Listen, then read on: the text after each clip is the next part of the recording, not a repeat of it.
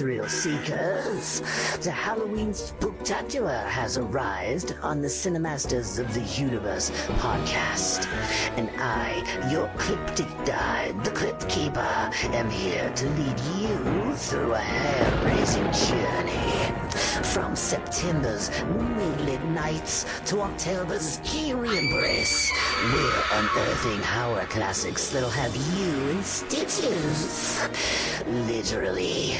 So hold on to your hats, kiddies, as the Cinemasters, along with co-hosts Adam Peterson and the Rental King Ron Avis, dive into the crypts of horror cinema. With a unique style and a dash of my cryptic charm, they'll dissect like mad scientists, revealing dark secrets that'll leave you gasping like a mummy escaping from its tomb. And speaking of dark secrets, let's not forget our first offering. It follows. This supernatural tale of relentless pursuit will have you glancing over your shoulder more often than a paranoid poltergeist. As far as my opinion, well, let's just say this film is a screen-worthy addition to our spooky lineup. So gather around, my fellow thrill seekers, and let the Halloween Spooktacular begin with a bang that'll rattle your bones and tickles your funny bone.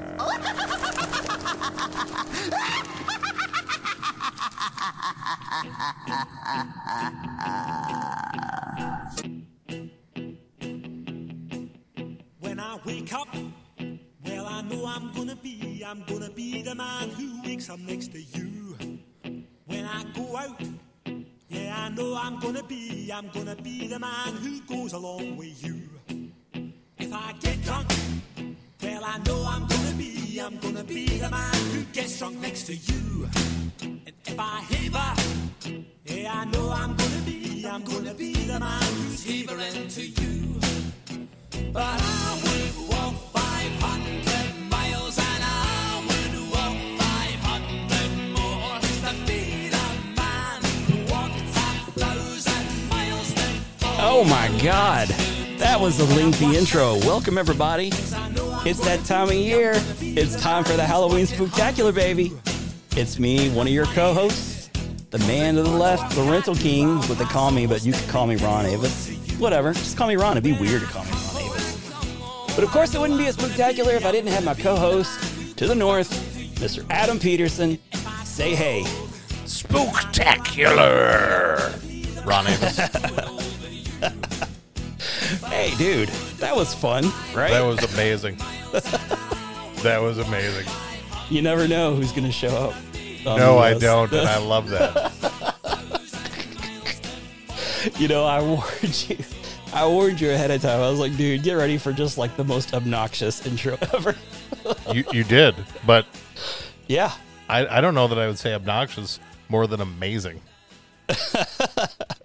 Well, just long, just really overly long and indulgent, because I was having so much fun putting that together. I was like, I just can't help myself. And then, of course, I got to come in on a fun song that kind of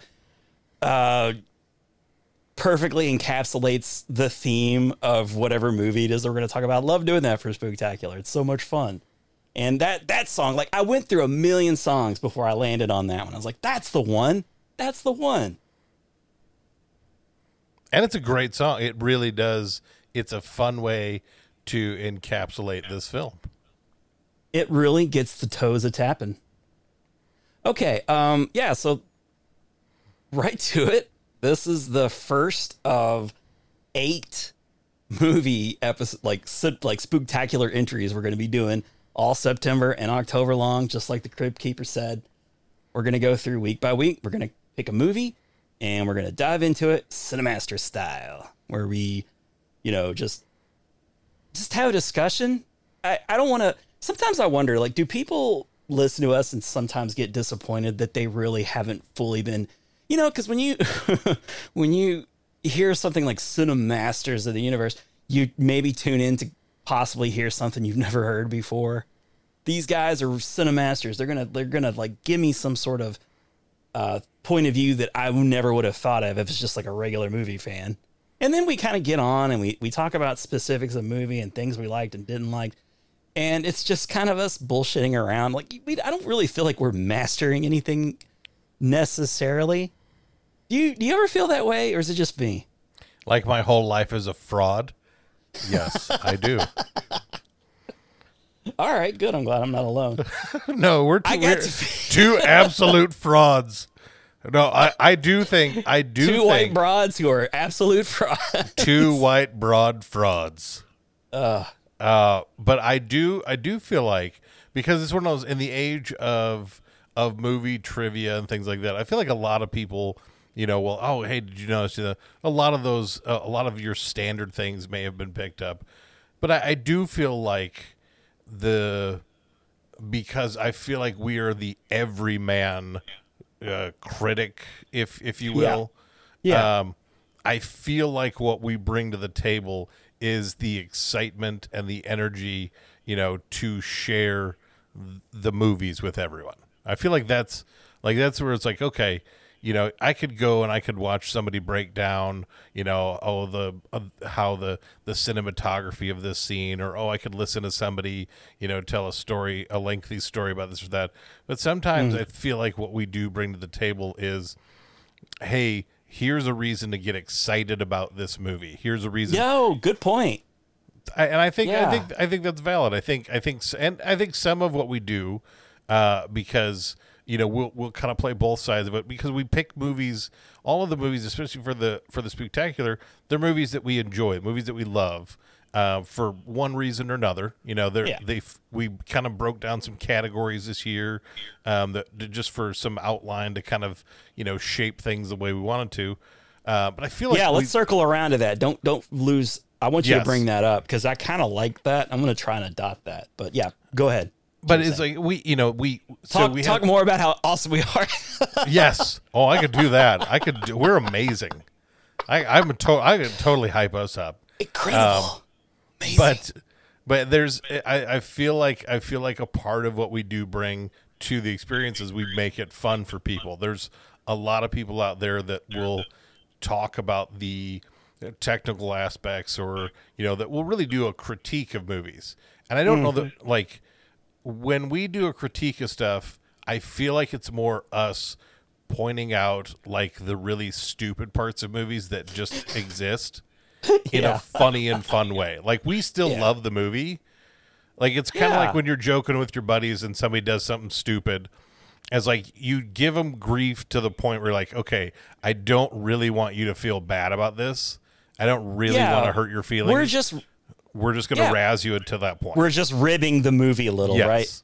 There's a difference between trying to be critical of something and being hurtful and snide. And then there between, like, oh, well, not us. I mean, there's this stuff that doesn't make sense, but we love the movie. The movie's a lot of fun. It's a lot of fun. And that's kind of how I rate, like, if I were to implement an official rating system of my own, it would probably just be liked it or didn't like it, or I just feel it's fun to do it like a letter grade, because I think it kind of gives you it shows nuance a bit more than just saying yay or nay. You can kind of like, oh, well, if he's like a B-, then he overall liked it pretty much a lot, but there's a few things he didn't like. Let's hear what he didn't like. That's obviously a format that's tried and true and will never go away. But just being generally enthusiastic about a movie, which is something I definitely always try and do. Sometimes I just can't help myself and slam a movie like Transformers: The Age of Extinction. I went and saw it twice in theaters. I saw it twice, Adam. I saw You Got Served 3 times, so I mean, I don't think you need to feel bad. Nah. So, okay, cool. Then never mind. Why don't you go ahead and talk about, since this is sort of our introduction to the event that is this Spooktacular, the Halloween Spooktacular. Why don't you sort of talk about your kind of parameters or guideline that you kind of came up with that people can kind of maybe expect? Like, I don't really want to announce ahead of time what our picks are going to be. Just we'll let it be a surprise. And, if you see it, my initial thought, my old thought or way of thinking was it would be fun to just sort of give a preview of what you intend to do for the next episode, to give a listener time to watch the movie or whatever. And then you listen to the podcast. But that's silly. I mean, people can just like, they're going to be talking about this movie. I'm going to go watch the movie first, because that's what I do a lot of times. Like if I see a podcast and I know they're going to be talking about a movie that I hadn't seen in a while, don't really know it encyclopedically by heart, I'll go ahead and watch the movie and then listen to what they have to say. Or sometimes I'll just trust that I know the movie, and then they'll just get into something that I didn't think of before, and I'll just immediately watch the movie right after. So either way, it doesn't really matter. So we can just drop whatever it is we decide to do. But yeah, go ahead and talk about what we're going to try and do as far as what types of, horror movies we're going to be. Yeah. Well, this is our third year with the Spooktacular. And so fourth year. This is the third official Spooktacular. This is our fourth year good doing point. it. The third official. You're right. We didn't have the title Spooktacular in the first year, but yes, you're correct. We've built on this for 4 years now. Yeah. And so we went from completely unofficial to having an official name the first year, which is carried to the following 3 years, and in trying to find, okay, how do we make this better? Because this is probably our biggest thing we do every year anymore. Like, it gets our biggest ratings. I say ratings, but listens and downloads. And the Spooktacular and in the Cinemaster episodes in particular are our bread and butter as far as, listeners go. And people love us for all the right reasons, obviously. Everywhere I go, I get mobbed with attention and love and praise and God. Especially when I'm in Vermont, which is not all that often. Good thing, right? Yeah. I mean, they greet you at the border with like cartons of eggs. Like, come on, you son of a bitch. The syrup and aged white cheddar. It's still just, I have a surplus. Is that a thing? Are they known for that stuff? Yeah, Vermont aged white cheddar and Vermont syrup. Oh, absolutely, wow. Yes. Yeah. Delicious. Doesn't sound bad to me, honestly, if I'm being honest. Give it to me. Just if you want to send us some, we probably have a P.O. box. I don't know. Everybody has a P.O. can get box. Mitch. Mitch is in charge of that. Get on that. Mitch, get us a P.O. box. He's asleep. Chop. He hit record and then went right to sleep. He's napping. He's taking a little snooze. Yeah, a little siesta. He's over in his little box. It's the official end of summer, right? And he's just going to take it easy. He's going to take it easy, like all the other time. That's right. He goes into a cave and he stays there. And he just emerges ready for Spooktacular. He waits for summer movie season, which starts in February. That doesn't sound like a bad gig, man. No, he's got it pretty good. Oh my God. Can I just hibernate through the crap and then come back for the summer movie season? I would hibernate like it was my job. Those are overrated months, really. Yeah. Wasted when you could be sleeping. There's too many months anyways. 12. I don't need 12 months. That's too many. Tryhards. Yeah. No. Why are we drawing this out, people? Way too much. I really think we ought to just make it like 6 months, and then we can all double our age, and then everyone will be very happy. Like, oh, I made it to like 192. Yeah, like those are like ALF numbers, man. See, I would look much better for my age. Yeah. If I was. I would not feel bad at all. Yeah, like, sure, I'm way out of shape and both knees hurt and everything, but I'm 172 years old. Yeah, I was like, that makes sense. Cut me in some slack. Okay, I'm doing pretty good. I could technically get on a bike and pedal down the street still. I could. Yeah, I could do it. All right, so the parameters are, the categories are. So the categories are, this is in being more directed in how we kind of picked our movies. And I started this, and Ron, you followed suit, and it wasn't planned; it was just spontaneous. But my choices were already lining up a bit that way anyway, so I just made a couple little adjustments, and honestly, since we're not revealing ahead of time, there's wiggle room, baby. There's still lots of wiggle room to change my mind. We're always gonna because as we've advertised, we've said okay, we got eight picks. But we do have 5 categories each. So that could that's 10 picks total Yeah. if we were to go with every one of them. So We there's could wiggle maybe room. try and squeeze in some extra episodes or something. You maybe. could get some extras, folks. We don't know. But if Vermont sends us some of that delicious maple syrup, yeah. and what was that other stuff you said they were really known for? Aged white cheddar. If I can get some aged white cheddar sent to our P.O. box via Mitch. Yes. You just get with Mitch. Just get with Mitch. You can send a Falcon to Mitch, okay? He has all of the details. I'm right. sure. He'll get back with you. He'll get back with you. He doesn't have social media or anything, so you're going to have to do it by Falcon. He still goes by Falcon. He's old school Falcon. Yeah.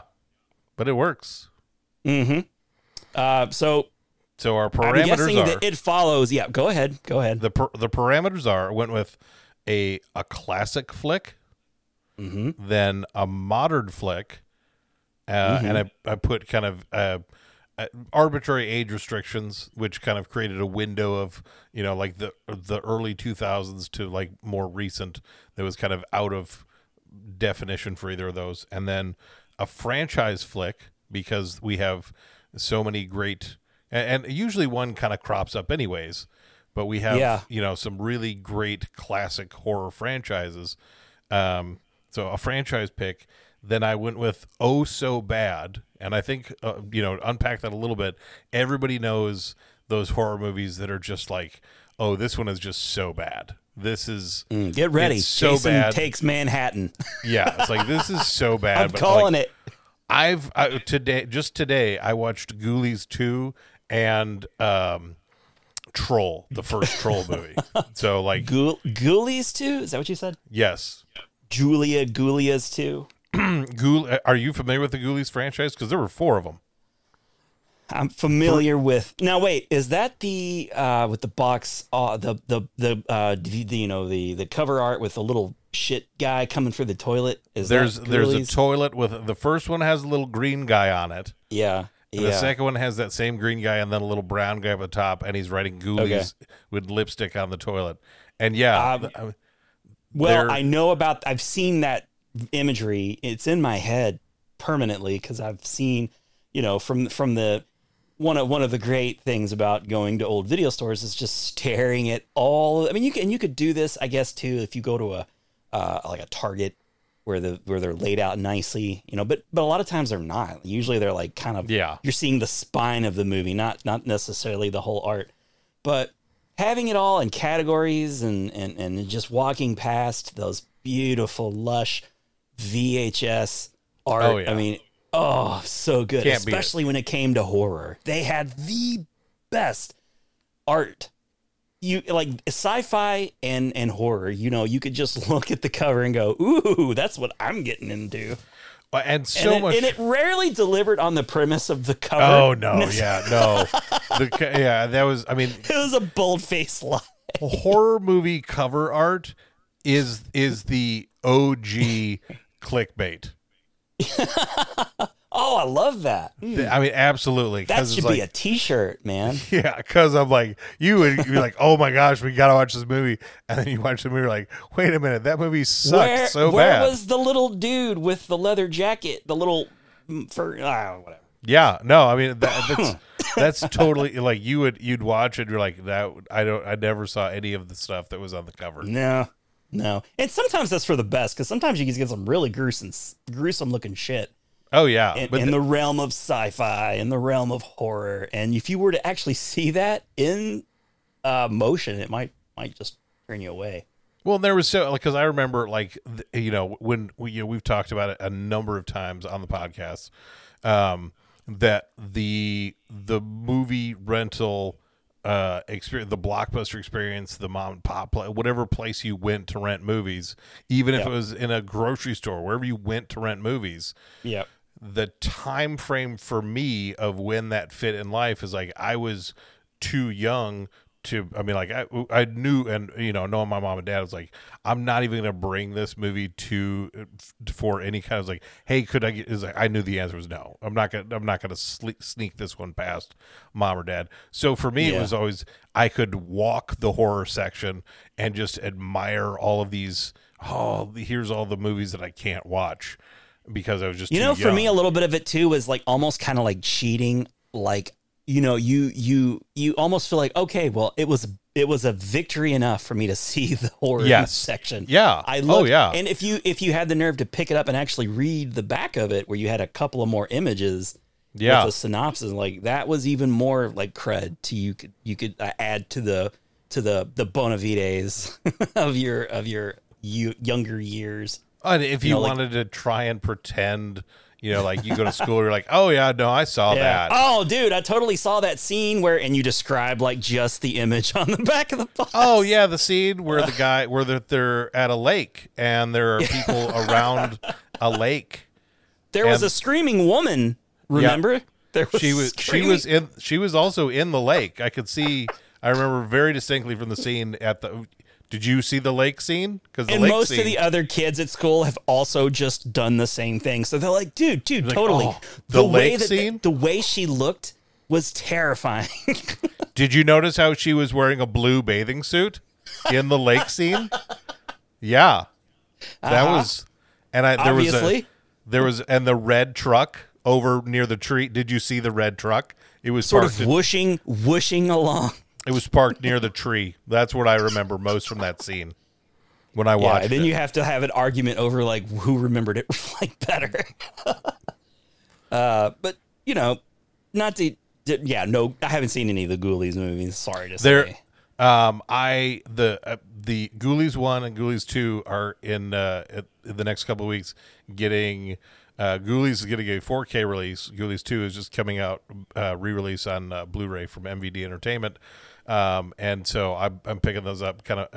They're not good movies, but it's when I was like they're classics that I remember from when I was a kid. So that's why they're making the collection. It's like comfort food, really. You're like these are not good movies. It doesn't matter if it's good or not.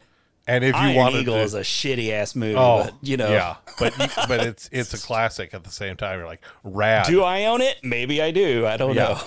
I mean, Rad was a rad movie when Rad was a Rad term is legendary. That's when back in the 80s when BMX racing was popping. Everybody was into BMX bikes. Yeah, you're like, hey, you know what? Sweet mag wheels. I literally just finished my paper route. Let's go directly into an off-road dirt bike. Just all right. I'm going because that was the premise of the Paperboy. The movie or the game? That was the premise of the Paperboy. You just finished your paper route and you get to the end of the street. And it's like, all right, got it. Now it's BMX dirt track. I was like, wait, what combination is this? I never had that paper route. It was just such a little like moment in time. Yes. So we got our franchises, we got our classics, we have our modern entries, 5 to 10 years oldish. What are the other two? There's two more. The last one was, and just because alliteration is fun, I named it the Freaky Funny Flick, which is more like your horror comedies. Okay. I was like, those are especially the modern horror comedy is really still at its heart a horror movie. They've just really interlaced comedy well. You know, you think your Shaun of the Dead kind of movie. Did you see the trailer for that new, like, you know, the Murder on the Orient Express cast? Kind of. Yeah, where it's like a seance. It looks like a legit horror movie. I was really taken aback because I was like, I didn't even know they were making. I kind of want to see it, dude. I really want to see it. Yeah, I was like, I didn't know they were doing another Poirot movie, but I was like, oh, this, because like when I watched it, I was like, until you see Kenneth Branagh as Hercule Poirot, you're like, this just looks like a horror movie, and then you're like, right, but then there he is. Wait a minute. Okay, it would be like if The Rock stepped in the door or something. He's like, whoa, wait, what? Something's different here. I'm not expecting that. Jimmy Fallon kind of just Jimmy Fallon. What? He's in this? I would love to pay money to see Jimmy Fallon take a pitchfork to the face. That would be pretty amazing. I'm not gonna lie. I would watch the like crap a out burning of that. pitchfork. It's flaming. Just right at pops the him in the head. Just his head goes. I'd watch that in 3D. Oh man, golly. Just like, give me one of those Matrix style, like bullet time effect shots of that. Yeah. I don't know why I'm hating on Jimmy so much. That'd be beautiful. Seems like a lovely person. Okay. So this Yeah, one those would are the fall 5 under, categories we got to win with. Yep. This one falls pretty much, I mean, right into the modern. This is your modern. Yep. And I've thought about including it every year, and this is kind of the one of those, like, you know, kind of the Hall of Fame deals where not every time, not every first ballot person gets in. Sometimes you got to wait a couple, you know, like pay your dues. Yeah. And It Follows is definitely one of those movies. It's going to get its turn. It's going to get its time in the sun. It's the 2023 Halloween Spooktacular is when it's Follows' time will be in the sun. Released September 24th, 2014. Rotten Tomatoes score 95%. Very popular with critics. Home video, well, I don't know, that's not really necessary, but just like a brief synopsis, I'll read it off in case you're not familiar with the movie. When carefree teenager Jay sleeps with her older boyfriend, well, it doesn't matter, for the first time, she learns that she is the latest recipient of a fatal curse that is passed from victim to victim via sexual intercourse. Great hook, by the way, for an idea for a horror movie. Jay learns, this is a fucked synopsis. Where did this come? Like, I don't even like this. I'll just come up with my own synopsis. The damn movie is like an allegory for like a sexually transmitted disease. I mean, there's all kinds of like fun little. Let me tell you what makes a really interesting horror movie right off the bat. If you watch it and you have fun trying to come up with, like, when things are left just perfectly ambiguous enough for you to kind of come up with theories to fill in the gaps. Like, what you're left was like a really beautiful piece of art, and then you can kind of take it wherever you want it. And there, you know, you have the writer director's vision, or, you know, whatever. But I mean, you could watch it, and I think he purposely makes it that way. You can draw your own sort of conclusions. But I mean, it's a very thinly veiled, like, you know, like, what if you had like a nightmare? No, it's really what it is. It's like The Ring. It's like, if you do something, then a curse is bestowed upon you. Then an unstoppable curse is going to happen. You're going to get visited and killed. If you have sex with the entity, or someone who's, I honestly, another fun thing about this whole premise of the movie is you don't really know how it began. There's no origin story. You're just kind of like in this movie. It's just right from the jump.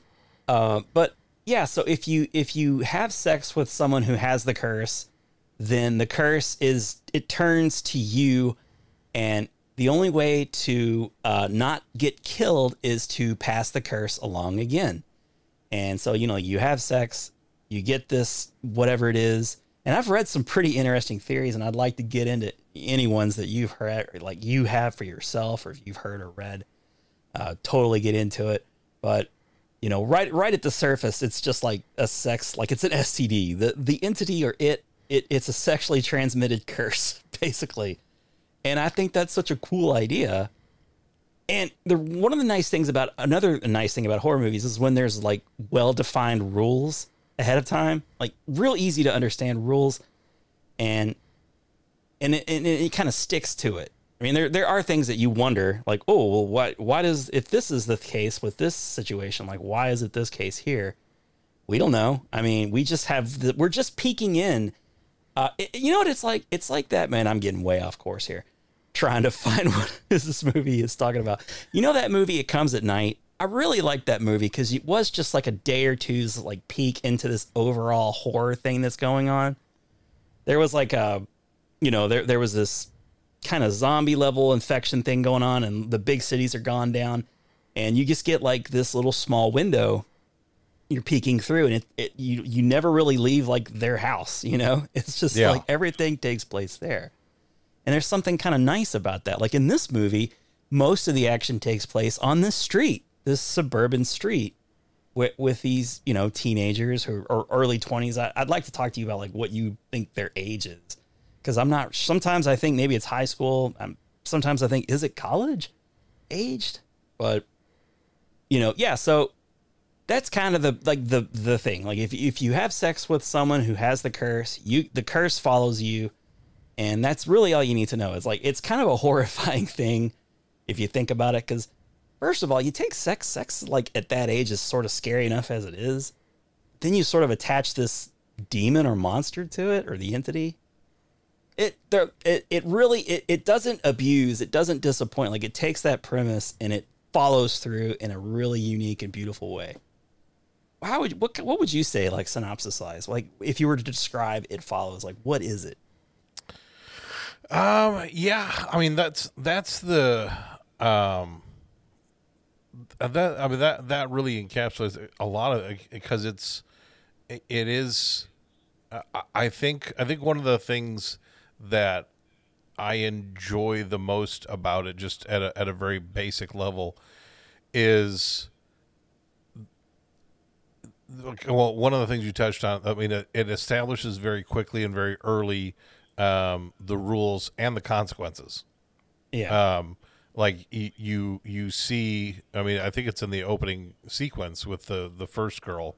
You see the consequences of if you don't get away from it. What happens? Right. And we're actually we're not gonna talk too much about the movie because we're gonna do something we've never done before. But yeah, I understand what you're saying, and it's perfect. The movie right off the bat it shows you. Well, it doesn't maybe necessarily tell you like what the rules are necessarily, but you know that the consequences are inevitable, basically. So that's really scary. But what we're going to do is, for the first time, we're actually just going to watch the movie, and I think it'll be fun because as we're watching it, we can kind of, in the moment, talk about things that we like or don't like, or laugh about it. And you could almost, if you're listening to this, you could treat it like a commentary track if you really wanted to, because we're just going to listen to it, turn it down, and we may pause it if we wanted to just really get into something without missing any of the flick. But I think the idea is we'll just have a more fluid conversation about the movie if we just watch it, and you guys can all like listen with us and watch if you want to also. It's like a commentary podcast or something. I mean, it's hello. Just like that.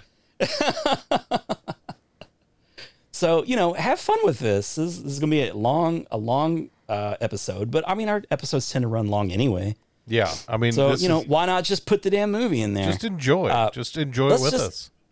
I'm going to go ahead and let's watch it together. A couple of quick more numbers for housekeeping purposes. This movie had, let's see, I got the budget here. Just a $2 million budget. Not very much. Runtime, 101 minutes. So it's pretty snappy. It's not that long. And its total box office gross was 14 and a half. We'll just say 15 million. And that's it. And I don't have its debut of data available because it wasn't even the top 10 of the movies that came out that week. Of all the movies like The Equalizer that were out at that time, A Walk Among the Tombstones, Guardians of the Galaxies was still playing and making money in theaters. Yeah. Let's Be Cops, just all those movies. It fell behind those, but I actually did see this in theaters. Like there was enough buzz going around like social media and people that I followed to just go ahead and check it out. And I went to see it like at night, just on a whim, and I was very glad I did because it was a fun experience. It was a fun, horror movies are always the best if you see it in a theater with other people. It's just there's nothing else that compares, and there was a decent enough crowd to where just all the scenes that you want to hit hard that would like make people gasp did. And part of my affinity for this movie is also just remembering that vibe and that fun feeling that I remembered from that night. I could think of a handful of movies like that, but this is like one of them. Did you see this in theaters? Because it didn't make a lot of money. I did not see it in theaters, but yeah, I bet you it was in and out within a week or two. It couldn't have been in theaters for long. And I'm honestly surprised I actually saw it in theaters because of that. But it did get a big hit, I guess, following probably in home video. And then obviously, well, you know what? Does this movie ever play on like an HBO or Cinemax? I don't know if I've ever seen it on any of those platforms. It makes me wonder if it's just not part of a large enough conglomerate to own it and be able to stream it, like it's just such a low budget indie flick. Yeah. Like you'd have to watch it on like the IFC channel or something. Maybe maybe you can watch it on some cable channel, but not necessarily the big premium networks. But can you think of ever actually just tuning in and watching It Follows on TV? I can't remember. It is apparently streaming right now on Paramount Plus. Okay. Well, that's the streaming era too. Yeah. I mean, Yeah, that's I think that's probably that's where it ends up in that catalog. So it was probably on Netflix, I'm sure. Yeah. When it first came out. I bet you it was on Netflix. I bet you a lot of people know of it because it was on something like Netflix. But yeah, those are the only numbers I'm really going to get into. We can talk about the cast as like the movie goes along, and we'll see how this goes. Do you have your, are you still set up and ready to go? I believe I'm still set up, ready to go. All right. I'm going to press play right now. I'm going to turn down the just a little, so it's not too overblown. Nice. I like movies that set a tone with like white noise. Yes. Some unsettling noise. That's what you got right here.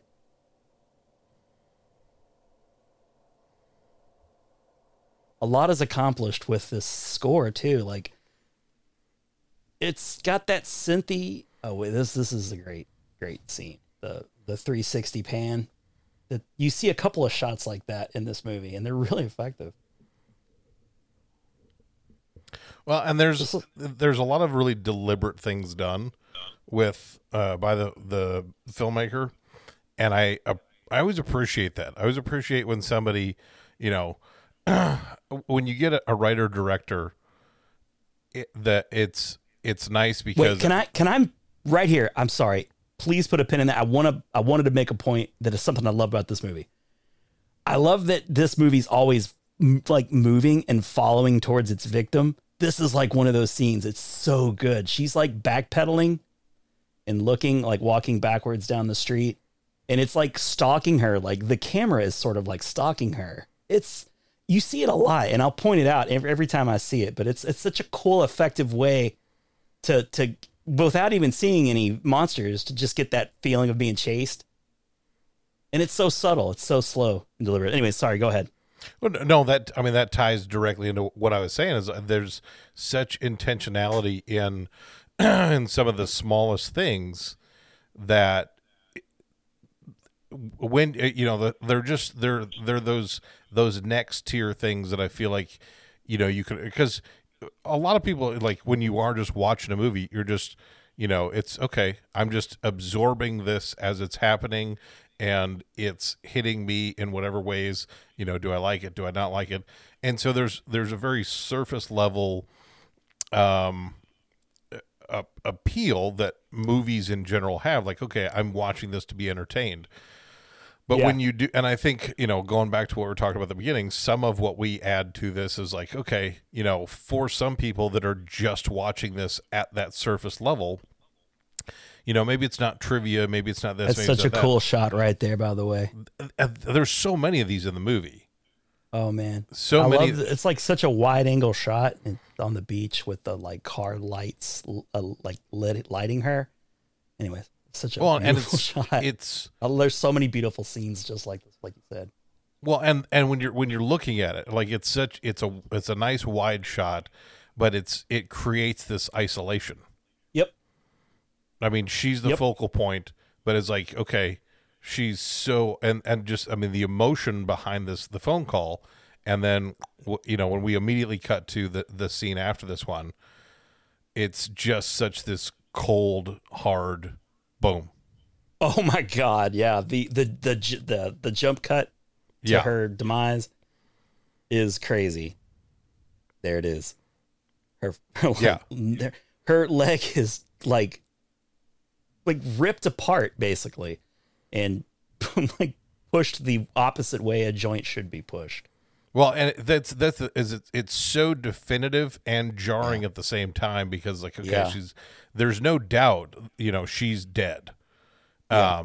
But it clearly was not just she's passed. It's like, no, it was a violent excursion that we just weren't privy to.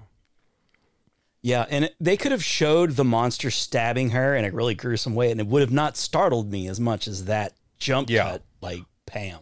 that's what happens. And then Well, they don't linger on it for very long. It's No. just, and then it's done. You never see her. They never talk about Annie, that character. Like, I don't, well, maybe they do, but yeah, it's a very grim way to start. Like, oh my God, this young girl who's like floating in the pool now, that's going to happen to her, I guess. There's a very voyeuristic tone to the entire movie. It's almost like as you're watching this, as you're seeing this, it feels like at times, you're put in the place of, you're observing this. Kind of like that opening shot. It's like it almost wants to make you feel like you're the one following her. Yeah. So it really, it does make you feel isolated because of, like, she is at the center of all, and then the camera's moving. I love the way that this movie moves like a David Fincher movie. Like, I've seen movies try to move and it just looks artificial and it looks kind of forced. The way, like, Fincher, like, it's these really subtle, slow movements. And this movie has that. And I know that they had Carpenter, what was the name of the director guy? I'm going to pull him up real quick. David Robert Mitchell. Yeah. The director, writer. But Carpenter and what was I was reading, they had like, I know they were big, but the Carpenter was like the main guy. I really appreciate how he, like, kind of has these, like, real subtle, like, in those 360 pans, like, you see them a lot. Like, right here is like a 360 pan, and here you got the crew, right? The crew. This is a very small kind of cast, and the mom is in the back there. There's another thing about this movie: very few adult interactions in this movie with the main cast at all. Like, you had the Annie running out of the house, and her dad comes out, and he's concerned. She runs back in the house and then back out again to the car to drive away, and then you got the call she makes. What she said was very emotionally charged. Really, really nice. Like, she had just a few minutes, but she was actually really convincing in that. And this young cast feels really good. What was it you'd said to me? Like, it had a kind of Napoleon Dynamite feel to it. Yes. Like, kind of the way that they kind of sit around. Like, what did you mean by that exactly? Well, like, one of the things that, and this scene is really perfect for it, is because I know that one of the deliberate choices they made was you're not really supposed to know what time frame you're in. Mm-hmm. Like, it has the aesthetics almost feel like it has an 80s kind of look to it, but that girl there scrolling on, the little seashell phone e-reader kind of thing. Yeah, that's it's like, not something you would have had in the 80s. No, it's like you look at a scene like this, like, okay, you've got a lot of old CRT TVs. Oh yeah, the decor is very retro. So in a similar sense of Napoleon Dynamite, that was one of the things. The aesthetic feels like you're in the wrong time, but there's also kind of this awkward. Because Napoleon Dynamite had modern songs in it. Yeah. Yeah, it's like when you start watching Napoleon Dynamite, you feel like, oh, this is clearly set in the 80s, but it's really just more like the joke was that if you live in Idaho, you realize, like, okay, you're just so far behind the times. It's like in the late 90s, everything's just so far behind that the Idaho's but just like her hairstyle right here, you got like the puka necklace, like that feels very 90s to me. She's got the Polaroid picture wedged into the mirror. It feels very 80s in this way. The way they're dressed, like right here outside of the movie theater, this feels like 70s almost to me. But then right over there's like a Chevy Tahoe, like a 2013 like Chevy Tahoe. So anyways, I like that comparison with Napoleon Dynamite. That's interesting because you brought that up, and I was like, I wonder what he means by that. And even like the style of, like when you look at this, like there's not a lot of really bright colors. There's not like everything feels like a little bit muted, feels a little bit like, okay, right there, the leaves are coming off like of that tree. This is fall. It feels like to me. And I love horror movies set in fall. This makes sense. Halloween, that kind of era. Well, and they're wearing coats. Like this is clearly happening in October. That's one of the things about it is like, okay, you've got like people wearing jackets and this and that, but at the same time, like when people she's out in the pool, or when people go to the beach and they're in shorts, in a t-shirt, they're clearly not like, oh, it's too cold to be on the beach in That's shorts. true. Like all of that was deliberate. All of it was okay, just. You don't. I feel like if you're not paying attention to it, you don't realize it. But it's just one of those background things. It's like, I don't want you to be comfortable. I don't want you to like, okay, this is in the 80s. They're doing like, that's one of those things. Like when you can clearly define when and where you are, there's a comfortability in being able to assess what you're watching. And without realizing, gets you off your toes. Yeah, you're like, and even to like what you were noting, that with some of the camera movements, even those times, like these shots are nice and still, and you get some movement, but like some of those other shots, like when she was in the pool, when Annie was in the street, like where there's just enough movement, there's like, okay, you're not meant to be comfortable in this shot because things continue to move. This, you feel like you can settle into the shot because it's a nice, okay, you understand, and I love this. It's like, okay, we're in this moment here where it's like, okay, this is our first instance that something is off. But Something's wrong, Even he doesn't notice it at first. His whole demeanor sort of changes. Yeah, he's on a date. It's we'll talk about this. It's Hugh, the man, the boy she's seeing. And Jay is like our protagonist. Yeah. So they were at a movie on a date where he was, I guess, trying to prepare to pass the curse, and it got cut short because he realized that his entity was near. So they bolted. She's really like, you could tell, like, whoa, what the hell happened? Yeah. We were kind of in the middle of. Yeah, this is a good scene too. This is another one I was talking about. Like it shrinks in on her, like it's claustrophobic even. Just very slowly. He doesn't even matter here in just a second because it just goes to her, but very in the back and blurred. There's like already, right there. Oh my God, I love it. I love scenes like this. It just creeps you the hell out because you don't know what that's supposed to mean just yet. Well, and that's as you follow through in the rest of the movie.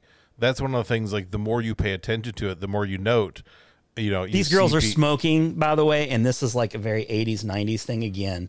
Oh, yeah. Like, people don't just smoke and walk like this. I like this scene, too, because it's just like a nice when you look at the two of them, yeah, you're like, okay, you've got kids out in jeans and T-shirts.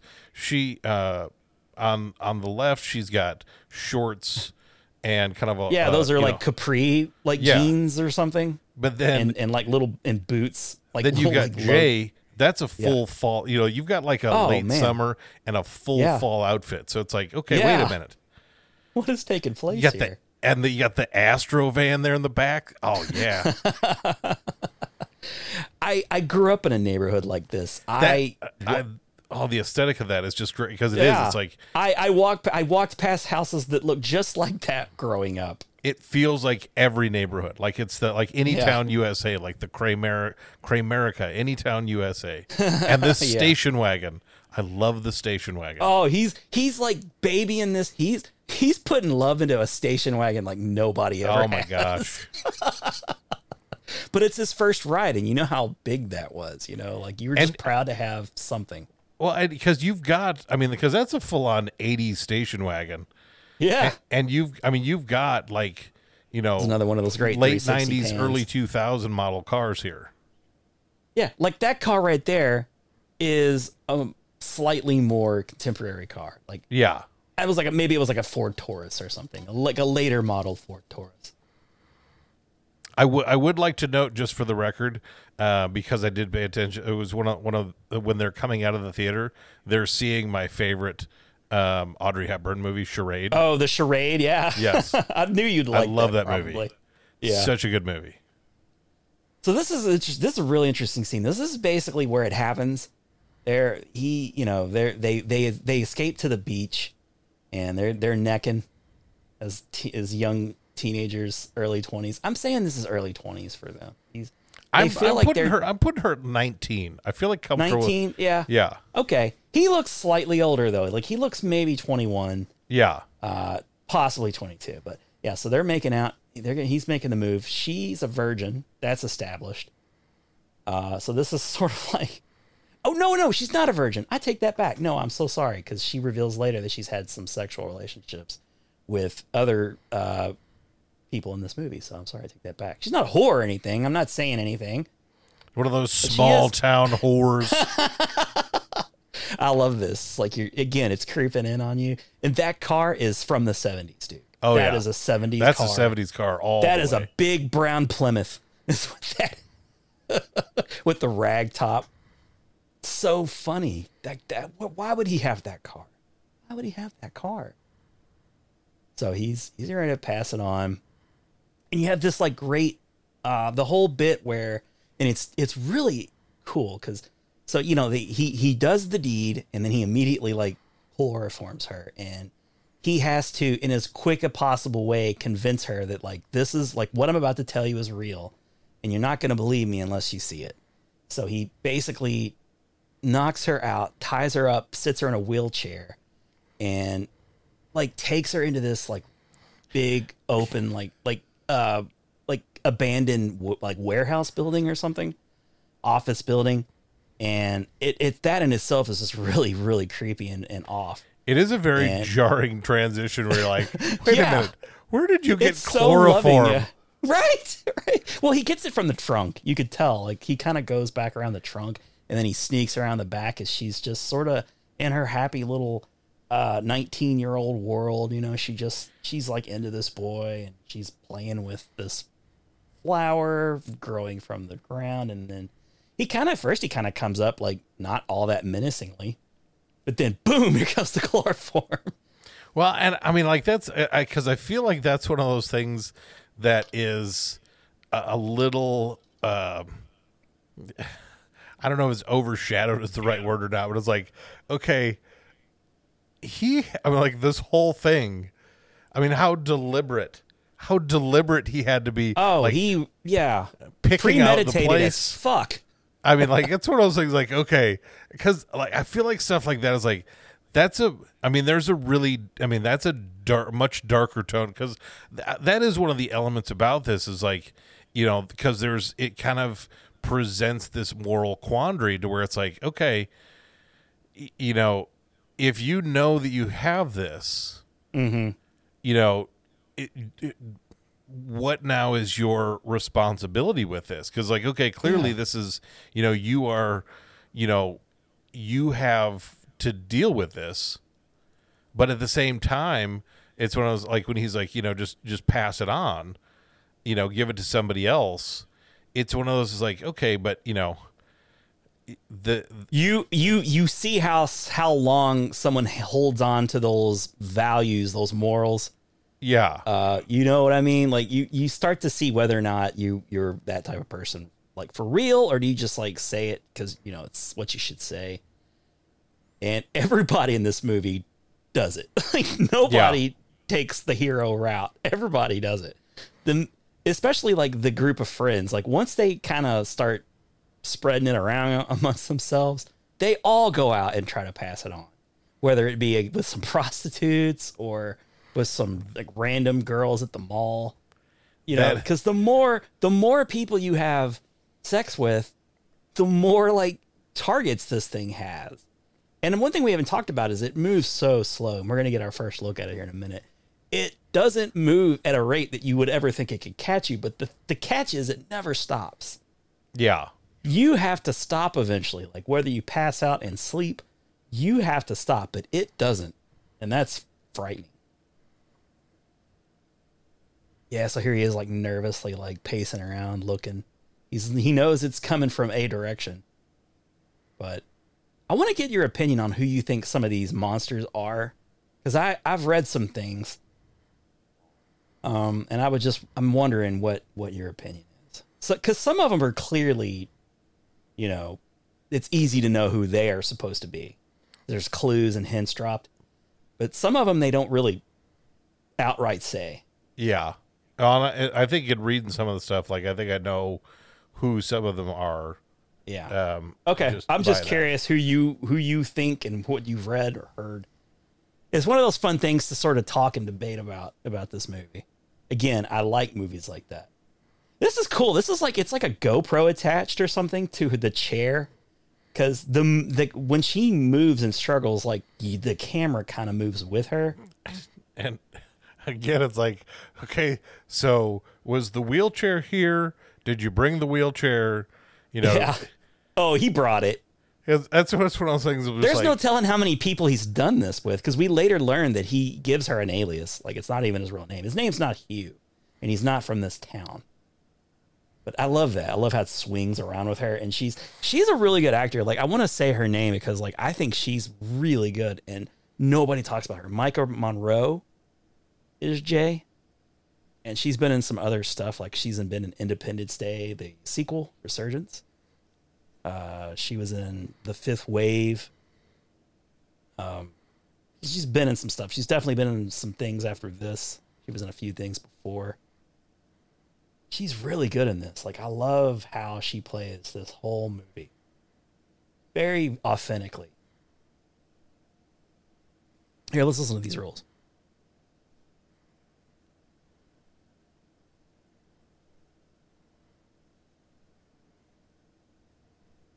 Yeah, this is and because I think one of the things that, you know, in even establishing the rules, like, again, what I like is, you know, kind of this secondary world that gets created just by having to entertain some of. I like that he has the confidence in the rules to know he's safe to run up to her, because it's no longer focused on him.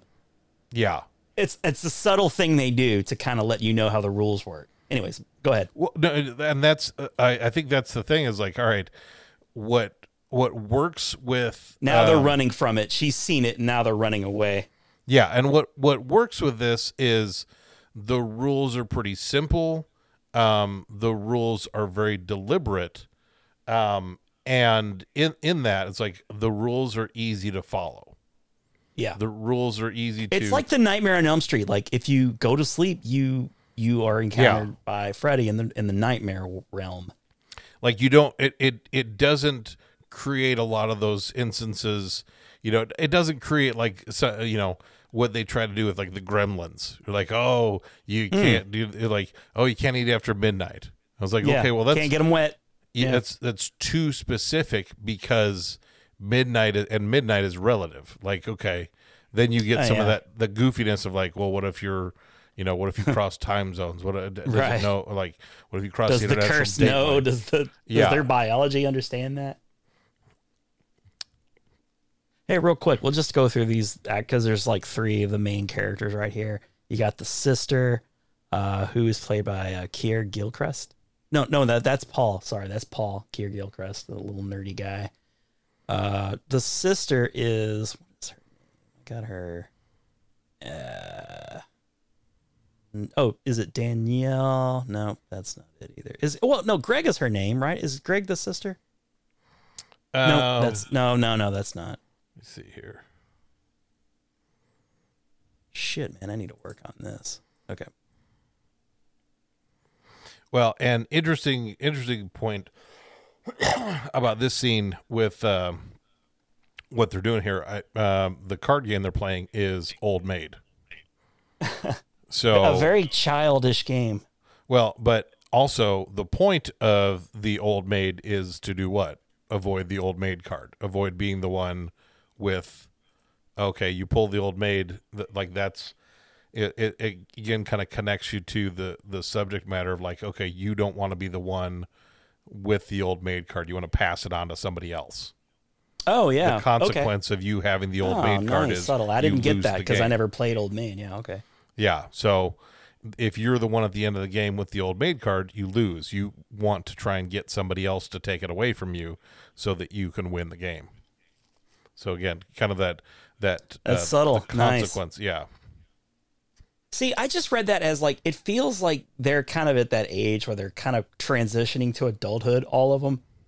So they're at that, well, they still enjoy childish things, but on the other hand, they're having sex. You know what I mean? Yeah, there's an immaturity to the lifestyle that they're leading, but they're kind of like knocking on the door of adulthood, like the responsibilities and the weight of what it means to be an adult. And she looks like she's just been raped. Like she got dropped off.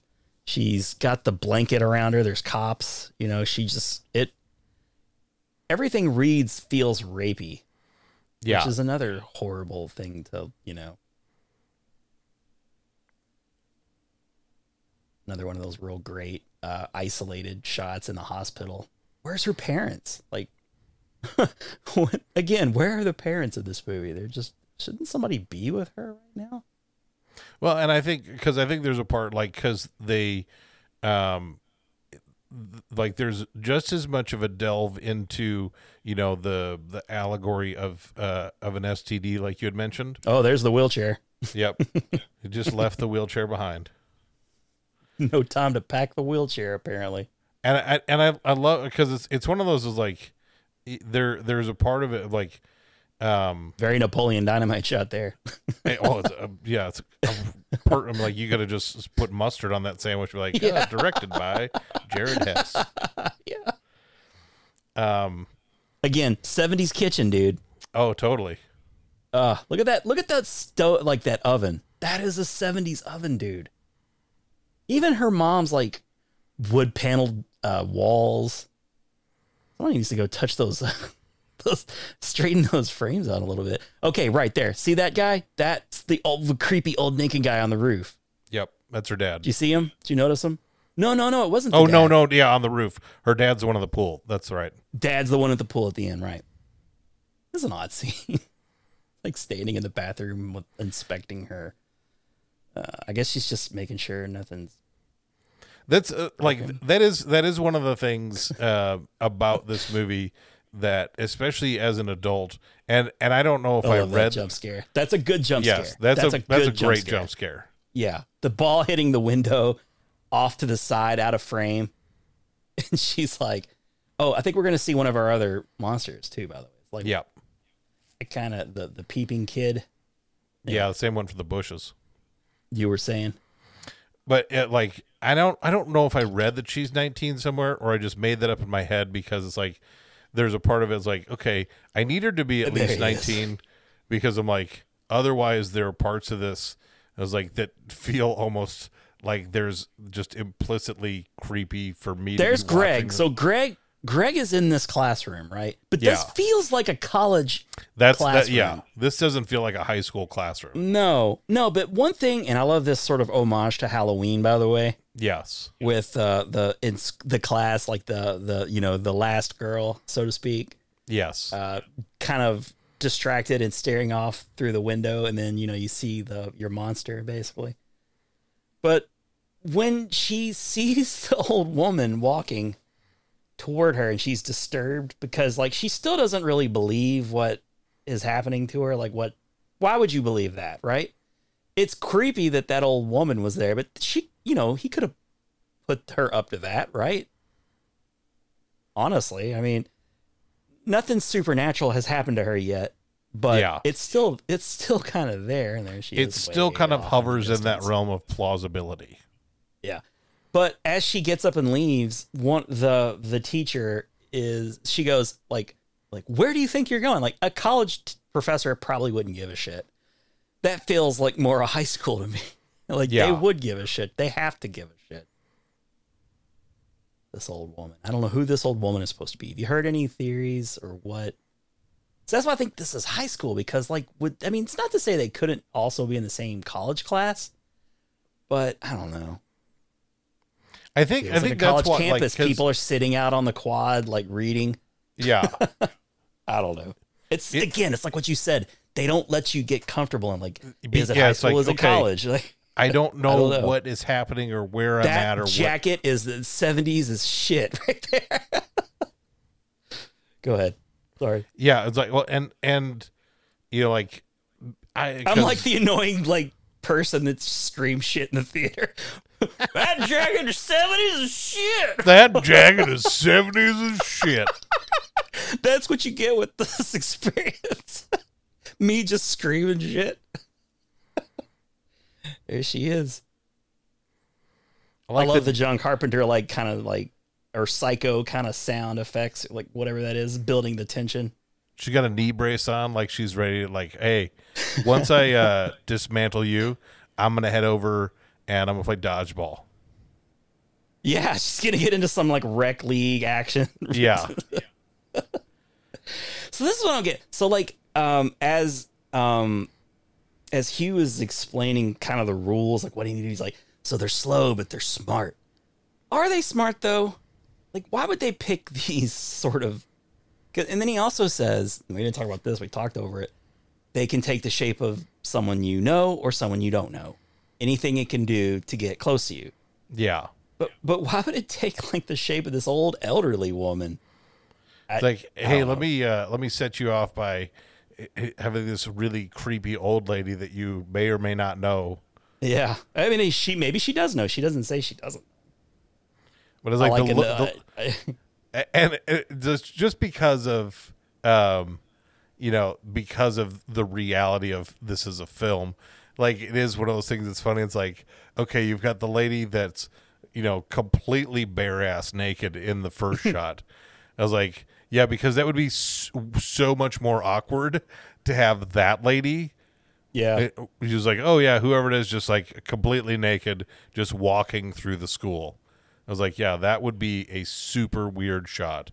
The entities do appear in various stages of undress, though. I don't really understand. I've read some stuff, and I don't know if it's just some people spinning yarns and, like, noodling for something that sounds good. I don't really believe it, but yeah, I like this where, again, it's like working at the mall. This is like my friends working at the mall. And I know it's like a little ice cream shop, like one of those, like, ice cream shops you see in, like, every little town where, yeah, you just walk up to it, it's outside, and just, and then so she's kind of like explaining, like, the shit that's going on to her sister, who is Lily. I don't know how to pronounce her name. Seppi? I don't know. She plays the sister. She's really good. I like their kind of chemistry. Feels so authentically sister. It almost makes me think they are sisters, but I know they're not. You know what I mean? Like, oh yeah. Not all sibling relationships play right, like, come across authentic, like, in a real household. This one feels good. Well, and one of the things that I did read is especially with the some of the naming convention, the girl at the beginning, Annie was the name of one of was she the babysitter, the other babysitter? It was Olivia in Halloween? picking her toenails. But Jay is short for Jamie. She's named after Jamie Lee Curtis, who in real life has a sister, Kelly Curtis.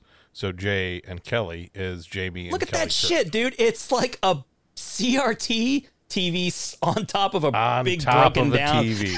Like, this one stopped working, so we just got a smaller, shittier one. That is like every den or rec room of every grandparent that I grew up visiting. It was like that same thing. It's the big old TV with the smaller TV on top, probably because the big TV doesn't work anymore. So funny. I love that they decide to have a sleepover. This is so much fun. Sleepovers are just great anyway when you're growing up. But here you have, like, these, like, kind of collection of, I'm assuming they're, like, late teens, early 20s. They're having a sleepover, like, strength in numbers. Like, they kind of all come together, and you got Paul here sitting, sleeping on the couch, watching some old, like, I don't even know what this is. This is like, that's like free stock footage that they got, really. That's the only reason you'd be watching that, Or they could have been going for, like, the whole Halloween thing where they're watching, like, an old black and white movie. The Thing. Like, The Thing, exactly. This feels maybe like kind of like a nod to that, possibly. Yeah, it's one of those, like, it makes me like, hey, do you guys ever think you'll get more than just the shitty old black and white movie channel? Like, what is that? It was like Yeah, a crappy pterodactyl puppet thing with smoke effects all over the place. And you can't see the strings. It's when I was like, this is a TV that he's has wearing a 4 hypercolor channels. shirt. That's a hypercolor shirt. That is definitely a hypercolor shirt.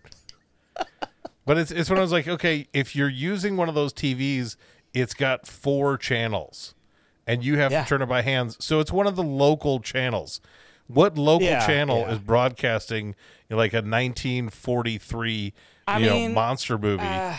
But every like town has like that sort of kind of cable access sort of channel too. Like, it's not cable access because it's not cable, but like not the big networks, but they still have their own thing. Like all they play are like Andy Griffith reruns all day long, But this is the kind of stuff they might play at 2 a.m. This crap, because it's cheap.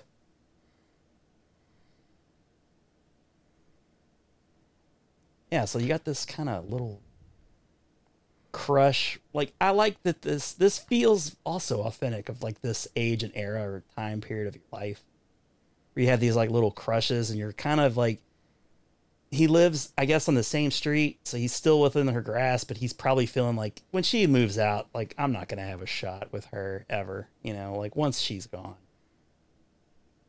But this like little kind of, and I've read some like real ominous theories about Paul, like these actually like, and I don't know, maybe there's something to it, because like when he offers to stay the night and the girls both go like, no, like they don't want him there. But he's played like he's the harmless Ducky character, right? Like the friend-zoned guy. Yeah, if we weren't meant to appreciate Paul, he is automatically the number one suspect for a school shooter, because that is just like his whole, like the whole thing for him is like, he's just like, oh, dude, you're a super...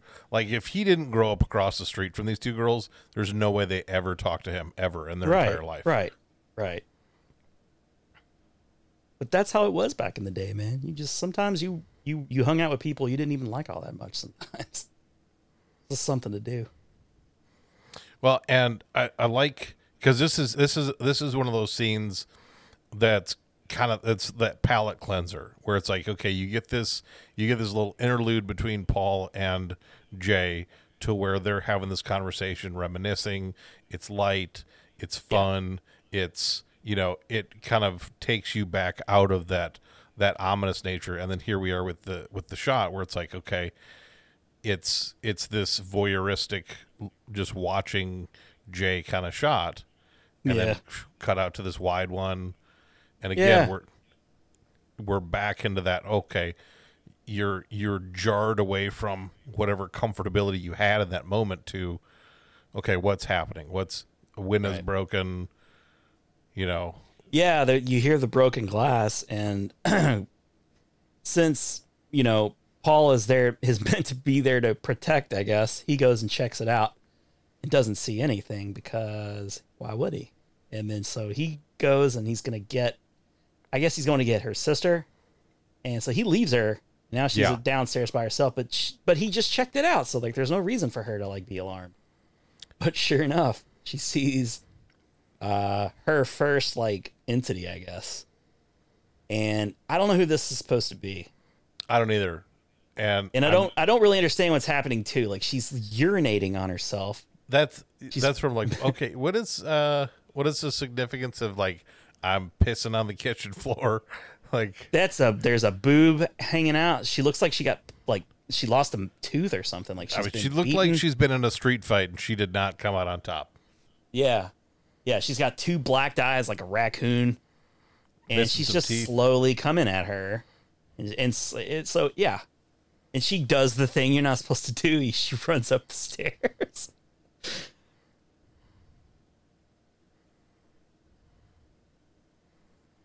Which is my favorite scene of the whole damn thing is coming up. Oh, yeah. What's funny is, like, I remembered that scene being far longer and more involved. When I rewatched, I was like, oh, I remember this being a bigger deal. That's one of that scene played huge in a theater with other people. It was so unnerving and jarring. because it's this like gigantic man. Oh my gosh. He's so tall. He's like 7'7". I looked up. Yes. Well, and this is an interesting part of the movie because she's just acknowledged I saw it. Yeah. Like at school, she was unsure of what was going on. Yeah. She's a little paranoid. Right. But she's like, she has like, okay, she is now back in this. She's in a place where she's isolated even amongst her sister and Paul because she's the only one that can see it. I love that she let in her, it's Paul, and is the other girl her sister? She lets them, like she barricaded herself up in a room and she let them in. So there's one other friend who's out there still. And I guess maybe her mom too, I guess. Mom's passed out. Yeah. So, it's so good. So something's on the other side of that door, and it lingers on that door. And Paul, ever the hero, he's got hey, I got a broom. Not even like a full size broom. That's like a play broom. I got this broom, man. Don't make me use it. It's so like, but as a listener, you're like, can it mimic voices? You don't know. Like that's Yara's voice. Don't open the door as she opens the door. See, it's just Yara. Everything's fine. What are you freaking out about? God. Oh, I don't know. That giant man that you can't see. He just like barges, like it's so crazy. I really felt like this scene was like he really chased her through the house more. I don't know why I remember it being that way. Yeah. I hear you. She just jumps on her bike and then rides away. Like, peace out. Here's Greg. He's got some like random honey. So, he has no problem passing on a curse if he were to get it. Greg's not got Friends no are like, what the fuck? They're like standing out in the front yard. Like, what happened just now? Because they can't see it. Yeah. I like that she stops at like the neighborhood like park playground. And she's riding a bike too. It's like, it's like childish. It's like all very childish. Going to somewhere that she feels, like, okay, this is a place I recognize. And at the same time, like one of the things, because my initial gut reaction was like, okay, why on earth did you come to the park? But like at the same time where she's at, she has 360 visibility with the light. Yep. So she can see anybody or anything. It's a really smart move, really. Yeah. Yeah. Go to a wide open space. Well, because that's another thing Hugh says, like, don't ever go into a place that doesn't have a back exit, Yeah. Don't ever get pinned in. And he has an interest in her survival too, see, because he by her staying alive, it keeps it off of him. So I like that. I like that twist. Like he doesn't just like infect her and split. He's smart about it. Like he's like, hey, you need to be on your toes because we're kind of in this together now. Even though you didn't ask to be, I didn't ask to be either. Very isolated, very alone. Another great shot. I am disappointed though that she doesn't seem to be looking behind her at all. Even though she has the perfect 360 point of view. And here come the friends. I like too that you can't necessarily tell who's coming. Like it's like lit perfectly. Yeah. And of course it's the sister and the friends. They caught up with her on foot. Those are good friends. Those are good friends. To take off in the middle of the night like that on a bike and you have to try and find them on foot. They must have just had a feeling where she was going. You can't tell mom because she'll freak out. It's like, I don't know that your mom's going to freak out about anything because pretty sure your mom's wasted 24/7. Yeah. And here, hey, it's Greg. Yeah, it's great. I like she's like, you see him? So she's bought in. She's 100% bought in. Do you guys also see Greg? Yeah, we all see Greg. I like Greg. I feel bad for Greg in a way because he is kind of a likable character. Like because he's pitted up against Paul. You know what I mean? Like as a viewer, you kind of have to feel like, well, am I on Paul's side or am I like as a guy anyway? I don't know why I would do this, but I do. Like, do I like Greg better? Do I like Paul better? Right? I don't know. Greg kind of comes across as that sort of neighborhood tough that I wouldn't have anything in common with. But I mean, the way you see he took care of that station wagon, the way he did, he has heart. You know? Oh yeah. And he's like, hey, he's I got a place guy. We can go. He's kind of got like an Edward Furlong look too, which also like goes back to the 90s thing. Yeah. So this movie was in Detroit, right? This was shot in Detroit, and you get all these like really interesting shots of just abandoned parts of Detroit. I liked too in that movie. What's the movie where the guy is blind and he's got like they're trying to rob him, and he's got like a woman tied in his basement, and they don't know. They're just kind of like there to rob his safe. Don't Breathe? Yeah, that was in Detroit too, and I love that too because he's getting away with all this crazy shit because he's like the last dude standing in this neighborhood that just fled, and he's just still living there. This feels kind of like those scenes. Yeah, this definitely feels like you kids probably shouldn't be here. I mean, this is Detroit. Like the suburban Detroit, you're fine, but like when you get into Detroit, this is a like, great shot. I love this shot. It looks like it could be a poster or something. It's just so good. Whoever shot, like the cinematographer has an eye, dude. He has an eye. It was like you'd see somebody looking from back there. You get that. But so this is the house that I think she thought that Hugh was living in. And this is like their first, like, kind of... I gotta give it up to this kid because I'm like, you have gone to extreme lengths. Oh, yeah. Look at that. He's got some booby traps going and stuff. He thought everything out. He's been at this a while. I mean, he's got this house. Yep. And he's rigged it up to where it's like, okay, clearly he was in this house. Yep. I was like, I don't know how long...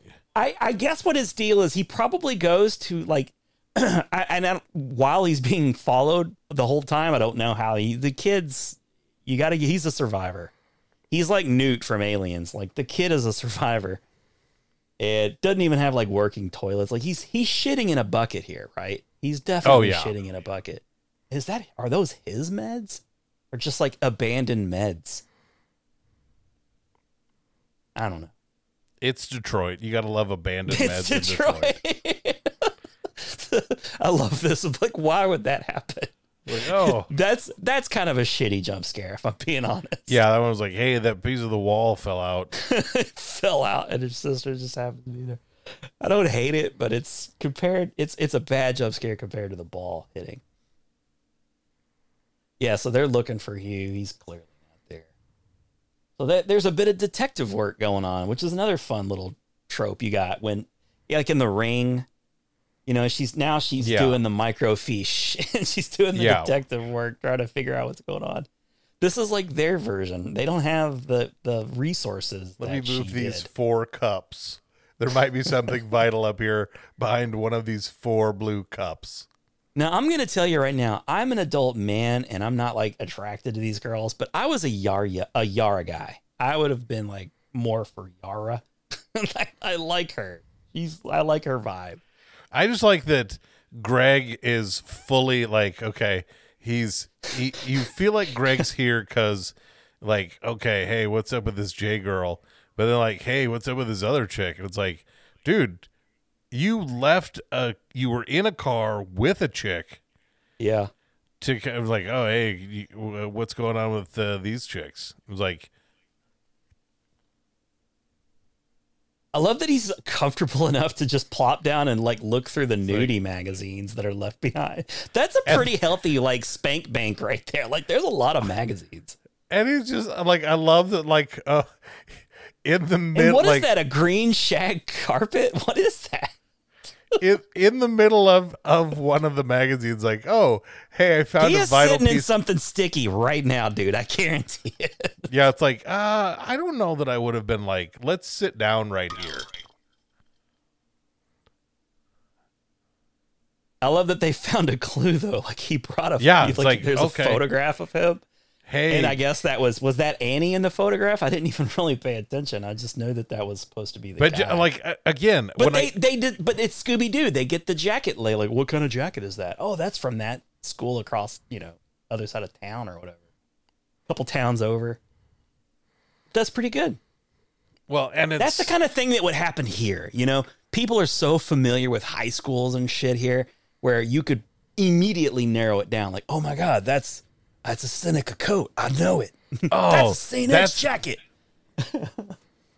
But next stop, St. X High School. What I love is like, okay, I go to this secondary world that's created by the things that are happening in the movie. And I'm like, okay, so Hugh is in this house, sort of part-time living there. Yeah. But he lives at home still too. He also lives at home. He lives at home with his mother still. It's when I was like, okay, is this just like, I'll go to my mom's house, I'll go to my parents' house for a couple days, then I'll go over to that shitty abandoned house, and like, he's got it down. It's just like the it has to just keep. I was like, oh my gosh, he just went back to his mom's house.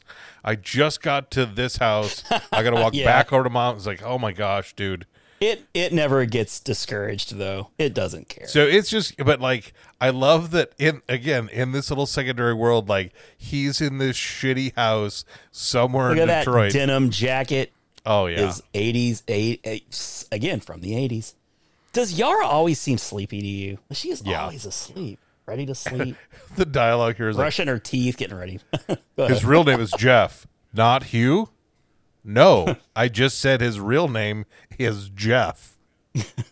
Oh, they have history. They have history. Was Hugh just a made-up name? Yes, it was. Also, in that last scene, if you didn't notice, girl walking towards the car slowly. Great, great. Another one of those they snuck in there. It is, yeah. You're meant to notice it. Is that a entity? Now they've tracked down Jeff. This is Jeff at his actual house. There's his car. And I just love something happens that I did not expect. No. And it's like, I love just the way that, again, it's kind of a Napoleon thing where it's like, okay, you got 3 of the kids out by the car, Greg over by the other car. Because this. Oh, Uncle Rico is 100% selling. He's selling this lady Tupperware right now. Look at that car. That's another Plymouth, an old Plymouth from the 70s. Yeah, that's Jeff / Hugh's car. So let's take stock of the situation. She fucking basically we didn't rape her, but he did he did a bad thing to her. She knows what he did. And here he is. They're just like all kind of sitting. Now they got their little juices, they're all sitting in a circle. Like crisscross applesauce in the backyard, talking it up like kids. Like this is like these are kids playing in the backyard. It's a very weird situation, just because it's like this is where it feels uncharacteristic. Slowly walking up from the background again. Yeah, it is weird. It doesn't, but it's smart because again, he has everything to gain for her to be successful. So he's gonna try and. But like she doesn't tell, she could have been emotional and with the mom answering the door, like your son did this shit to me. Like she doesn't. She plays her cards to her chest. She gets to talk to him.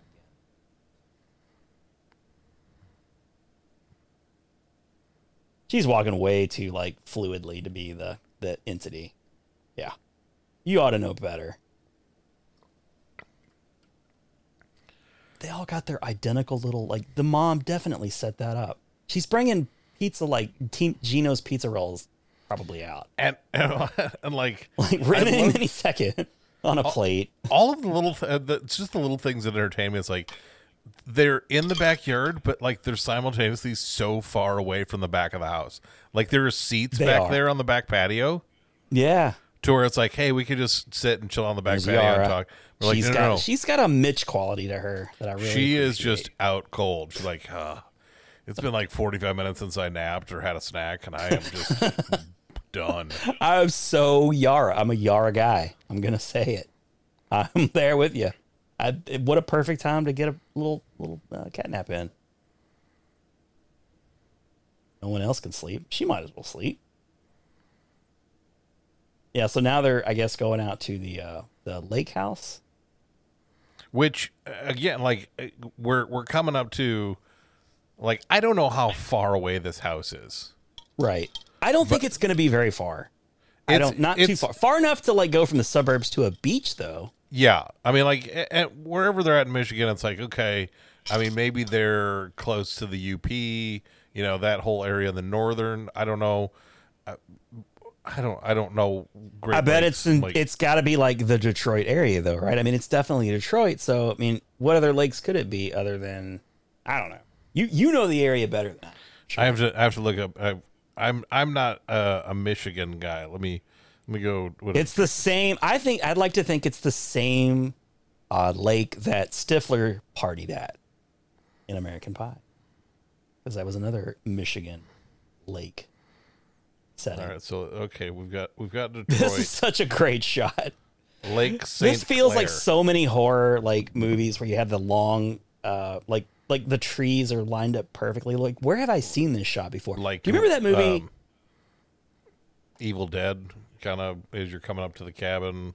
Well, yeah, it definitely has that feeling too, especially with the old ass station wagon. You got a mild Amityville vibe coming up to this lake house. That's true. That's true. But do you remember that movie with Nicole Kidman where she's like in the house with her kids? The Others?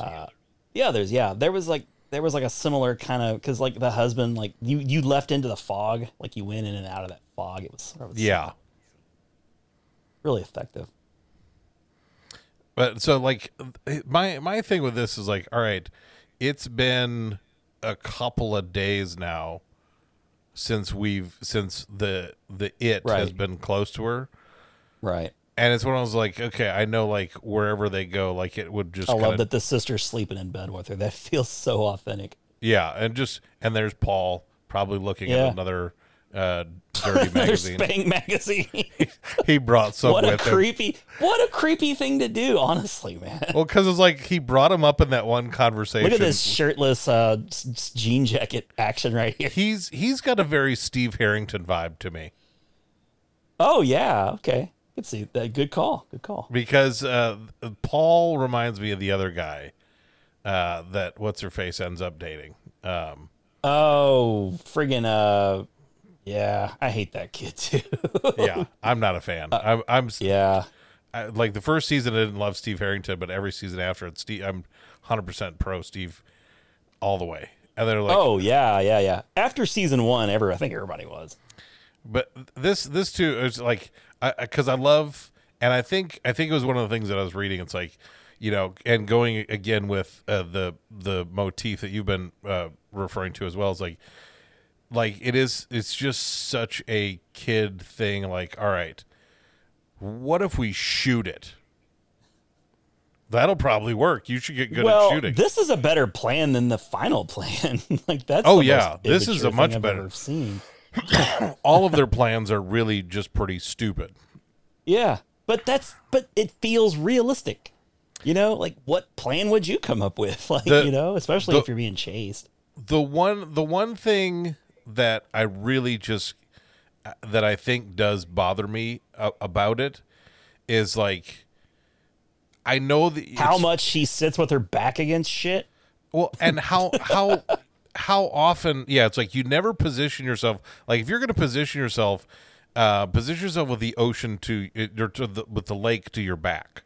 Yeah, that makes more sense. I was like, the odds, you could hear the waiting. Yeah, the odds of it coming out of the water are right. Well, it's like, okay, clearly this like it's now made its way here because we see it coming in the back. Yeah, and that's Yara. It's Yara. That's, and it's interesting because like for the first time you see the entity and there she is actually in real life. In the back. So whoops. But it's one of those like I know like it can't just be like you're perpetually moving. But at the Right. same time, it's like these guys. Do like, we have time to like go lay out on the beach? These guys go places and just hang out in a spot for a lengthy Oh my God. amount. That's such a great. This and what I love about this point is this is now the point where everybody else is now like they can't see it, Yeah, boom, hits him out of there. and there goes Paul. There's no, yeah, one of the Paul's first. Paul's like, oh, And, you know, shit. Greg walks a really long way to take a piss. Like, He's like, hey guys, you might have to walk back to my house back in Detroit to take a piss. now that I know he was taking a piss, I'm like, why did you walk so far away? All right, let's go into a room that has like one. I mean, it does have a They secondary. don't learn. But it's like, all right, here, nobody shut the door.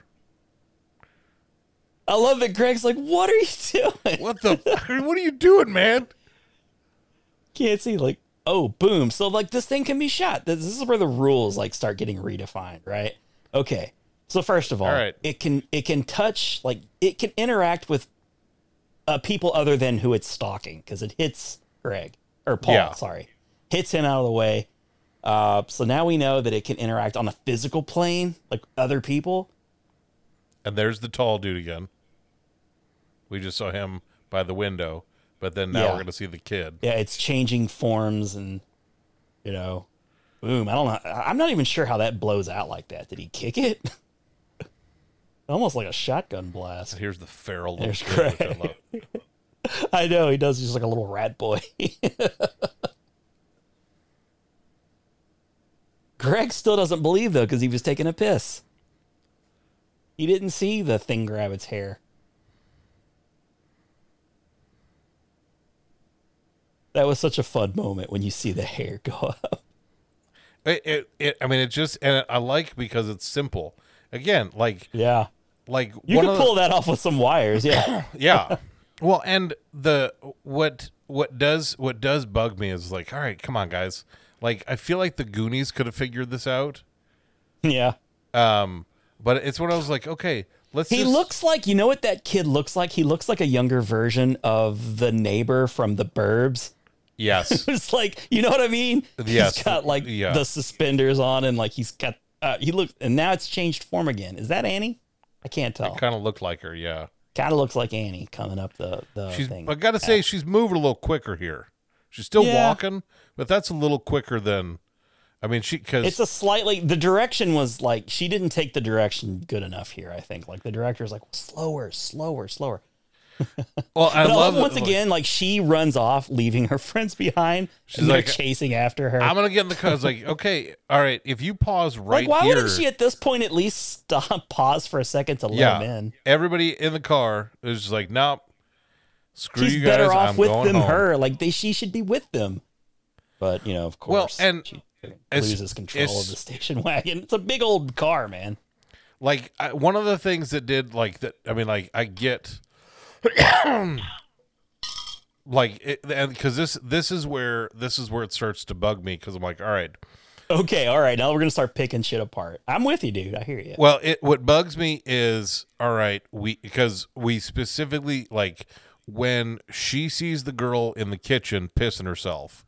Mm-hmm. That's when Jay crosses the line into okay, this is real. Yeah. When we're on the believe. beach, and we've talked about it, like she's told them all of the details are like, okay, this is what he said it was. This is, you know, all right, this is what it's supposed to. Like, And it was corroborated by Hugh / Jeff. and so it's like, all right, it's one of those things like it's still far fetched, and you're like, all right, I mean, I'll go with it just because, you know, she's saying it, he's saying it, and clearly they're, I mean, these guys at least believe it together. Even if you don't 100%, when you see the hair go up, Yeah. and Paul goes flying, you Right. at least have to acknowledge, okay, we're dealing with something that we don't totally understand. That there's definitely something going on here. We still can't see it, but like there's something more to this than what she's saying. And so because of that, it's like, all right, what do? They immediately run into that boathouse and just stop. I was like, no, I get that you're afraid, Yeah. This already failed. We already tried this tactic. But I'm like, okay, if we know that it's right outside of here, why are we not moving? Why are we like? And that's. You think it's just gonna get bored and go away? That's where it's like, okay, somebody in the midst of this has to have, and like that's the part where I'm like, okay, you're still a bunch of kids. You're not gonna have this all planned out, but like you should. By the way, that that scene right there where she's like staring out through the hallway and she seems kind of stiff. I used to get like sleep paralysis a little bit from time to time. That felt very much like what it felt like to have like the sleep paralysis where you're awake, but you're kind of still asleep. And that way that looked felt very much like, I don't know if that was their intention, but it was effective. That freaked me out. That like little hallway scene.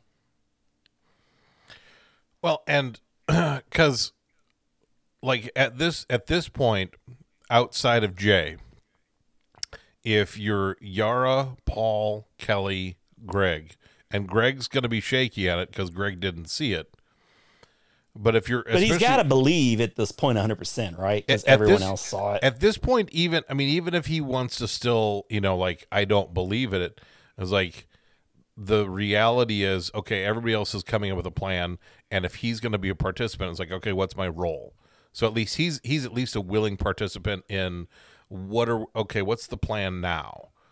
Yeah. And I think in that, it's like, okay, that's where it's like you have to say, all right, what does this look like for us going forward? Like, how do we stay on top of this? Like, how, like, what are, this is where you start brainstorming, like, okay, even Hugh, I mean, like, when you see how prepared Hugh was for this, and it was like, Hugh was on his own. Yeah. Hugh, we don't know what Hugh got, what information he was given, right? Yeah, it's like, Hugh. I have to believe that, I think he tells the story like he met someone at a club. So I don't think she gave him the same treatment of.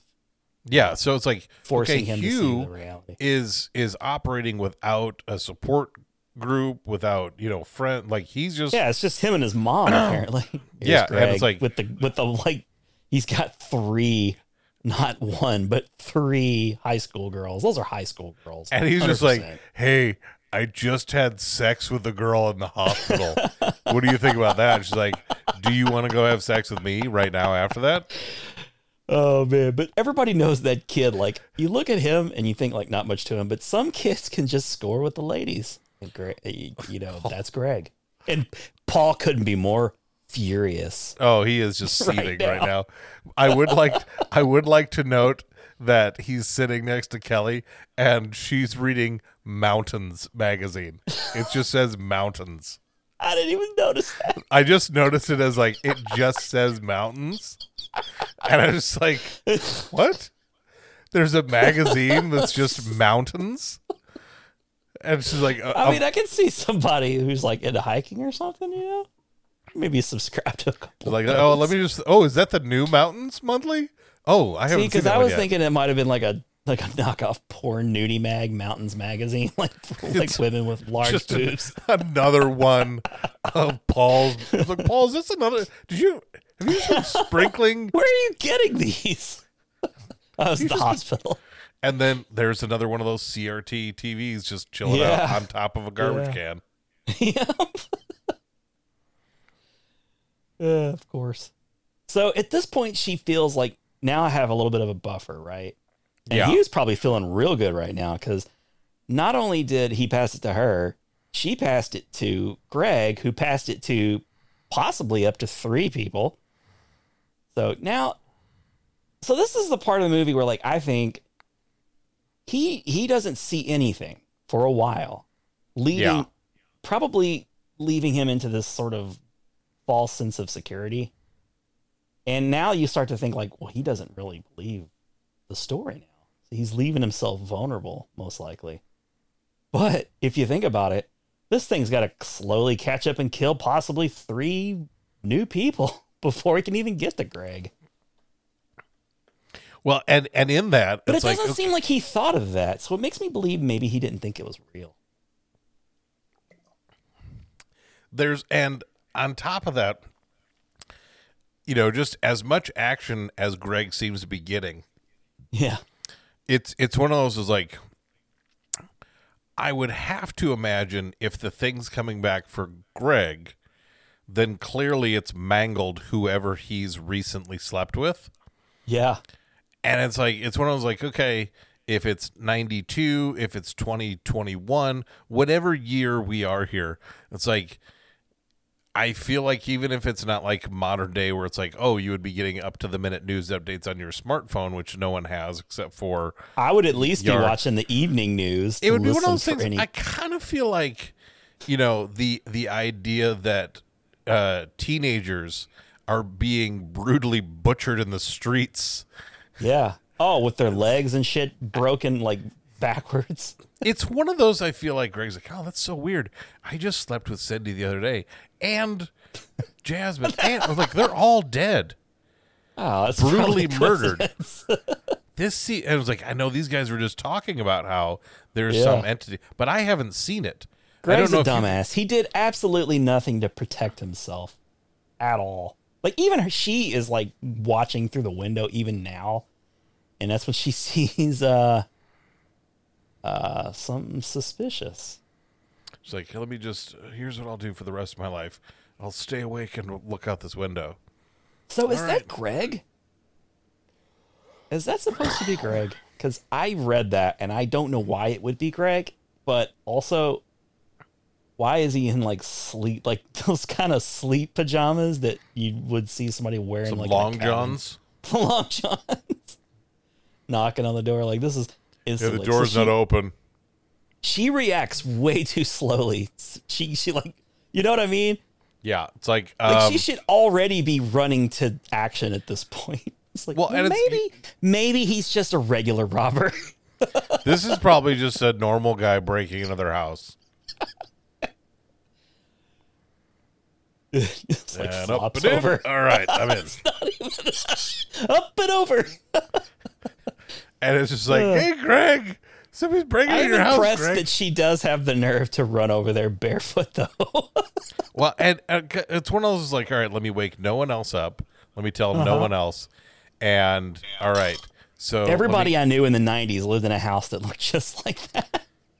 I like that she tries the door first, too. Like, well, it was locked for the other guy, but maybe he unlocked it once he got in the house. But also brave. She just dives through that window without any, like, knowledge of this is weird. This is the weirdest thing in the movie. That's his mom. Right. Knocking on Greg's door.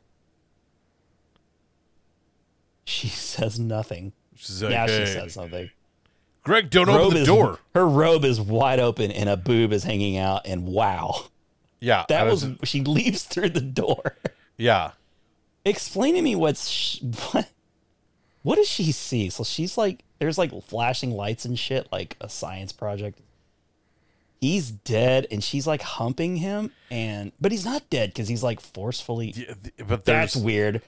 She's urinating, and he's like, he looks like E.T. He looks like the life has been drained out of him. Like that's yeah. She sucked the life. But again, the urinating like through the underwear. That's one of those things where it's like, all right, if you're gonna have multiple people just pissing all over, like, and then here's Long John. There's Greg like the Terminator. He looks kind of like T2 Terminator, like the T1000, kind of sort of there. Too much arm movement, I'm afraid. Yeah. But like, it's the whole thing there. Like, okay, you're so delayed on going over there. Yeah. But then like, you're right. Now she's just driving until she can't drive anymore. Yeah, and I love this shot of like the time elapsing, and she's like exhausted but crying. Where did she go? You know what I should do? I should drive out to the woods by myself. This is not even like the playground plan. Yeah. If ever there was a plan, the darkened woods. I think she's like not. But I think to me, at this point, she's sort of like Annie. I think she's kind of like gone out to the end, and now she's just sort of accepting her fate. But as luck would have it, there's like a boat full of dudes, like just cruising. This part, I'm just like, okay, wait, what? I rolled my eyes a little bit at this part. Because I think that's one of the things. I was like, I enjoy this movie all the way through. It's a good movie. Oh, but yeah. Love it. When you get to some of these points, you're like, wait, but we were on such a good kick. Like, we were rolling and things were good. And it's like, then we're just like, hey, you know what we should do? Let's make a couple really weird, unnecessary, shitty scenes. I was like, why would we do that? We've been making a good movie up to this point. It's like, I don't know, man. Because it has to be like a roller coaster. It's got to have some downs. I feel like we need some ups. Really shitty scenes. But they still look beautiful. Like this, this feels like the scene from Texas Chainsaw where she's like walking up to the old house. Yeah. And it's sort of following behind her, but yeah, there's the boat of dudes. That she 100% like gangbangs like this boat. The implication is like, hey, here's 3 dudes on a boat. Yeah. I was like, you know what I'm going to do? I'm going to go have sex with all 3 of them. And you know what? She knows it's going to work because even though like a dude might like, you're going to question it for like just a second. But, the thing is, when you're bro dudes, you have to throw down. You could never turn it down in front of your other bro dudes. But like, of course, they all 3 have to go at it. So that's she just starts undressing. It's like, oh, wow. It's like, she's all like, right. I know what I got to do. All right. I know. It's a good thing in my panic I was wearing my nice underwear. Those are nice underwear. When I went to try and save Greg before his mom. This is like the most shameful walk to sex. Like usually there's a shameful walk away from sex.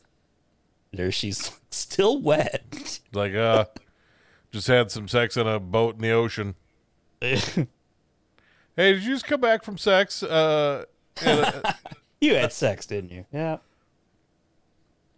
So, she knows she's bought herself a little time. There's that sandwich with some mold. But yet again, they're just lounging around the house. Like, there's no plan here. Like, Hugh picked a horrible subject to pass the curse to. Yeah, it's like there's no motivation here. Like, no. All right, I live in Detroit. Guess what I'm going to do? I'm moving to Maryland. We're going to Miami, guys. That's what we're going to do. It's like, see this. Let's find this. Let's find out if this thing's going to walk to Miami. If you were a person of like means, if you were like affluent, who could afford to fly across, like just could keep flying across country, you could have a life. If you're just if you have unlimited funds to throw at it, there's no reason why you couldn't have a nice long life, right? Because it's going to take a long damn time for it to travel from, say, like across an ocean. No, unless there's just things we don't know. So now here's basically Greg coming up to clean up. He's just ready to come clean up. Hey, have you seen? Everyone else is dead. He's like, now's my move. I left like 4 or 5 boxes full of nudie mags over here. Did you find them? Because I'm down to like my last 15 boxes. Her bedroom looks like my daughter's bedroom, by the way. Just shit all over, like spilling out of drawers. Like just shit everywhere. I mean, I know she's being chased by a monster, but she could tidy up her room a little bit. She's got company, for God's sake. Well, one of the things, like, because I feel like it would have been, such a kid plan, or like such a teenager plan at one point. Would have been like, okay, here's what we need to do. We all need to have sex. Like, not at the same time. Yeah. Not like, but it's when I was like, okay, that way everybody can see it. Well, what if they had all sex with each other, like in an orgy? Would it come after all of them at once? Or like, does it have to pick them off in the order of like, coming? Like who came first? Now we're getting into the Gremlin rules. Now we're like, oh crap, how does it know? Who busted first? So I gotta know the order. But like, I mean, even to go back to your scenario, like if you were affluent, it's like, okay, here's what you do. You get yourself 2 or 3 bodyguards and you're like, all right, you have sex with each of the bodyguards so they know what it looks like here. Yeah. You know when it's coming. So, like, your job is just to keep a lookout. I was like, oh, hey, yeah, we've been here in Budapest for 3 days. I see it off in the distance. All right, guys, let's head to the airport and we're gonna fly to Spain now. It's like, suck it. Yeah, you need to pick like a James Bond to find and fuck. Like James Bond would keep him busy for a long time. Yeah, a long time. Because this, like, okay, here. Or like a basketball player who's like in and out of town, like like playing in different cities all the time. Wilt Chamberlain. He's smart. Oh my lord! If you could get Wilt in bed, you would beat this thing. It was like Bothers me to see like two different types of meals. The monster would just be worn out from killing. He's like, oh my gosh, okay, I give up. It's like, I give up. Yeah, you win. Fucking Wilt Chamberlain. Game over. You did Wilt Chamberlain. Like Wilt spread it 30 times in one night. It's like I can't even. Okay. How am I supposed to keep up with this? I would love it if Wilt Chamberlain, if this was ever passed to him, he would just laugh. Like, dude, you're never getting me. It's like, good luck. This is great. This part. This is like full bush. Like, I mean, he's got such a thick bush. You can't even see his penis. It's just like a black hole of bush. And I'm just like, why is he on the roof? I don't know. It's kind of got the tones of the creepy naked guy from Hereditary. But it might be the same actor. I don't know. I can't. It's like he's not there now when you look in the back. I need to look that up. That's very possible. Yeah. But like that's why doesn't she tell anybody too? That's another thing. Like she didn't even bother to say anything. Like she's just like, I don't know. Maybe she didn't want to worry him. Here's some more of these old houses. And then we come to the finale. Like this pool, this building is so cool looking. This is like the first time Yara says anything, basically. Got a little monologue. Yeah, I like what she was talking about. Like, oh, they wouldn't let me go south of 8 Mile. Yeah. And I was like, oh, good. We're throwing in the Eminem references. Yeah, I was going to say this. Brain goes right to Eminem. I mean, I had to go ask permission to go to the state fair. My best friend. Yeah, it is. It does like take you back though to the days where you would just avoid certain streets, certain neighborhoods. Just couldn't go there. Bad stuff happens there. And like, and it's silly, but it's also kind of true. This, I mean, again, like I don't get, and maybe I'm just out of the loop from teenagers.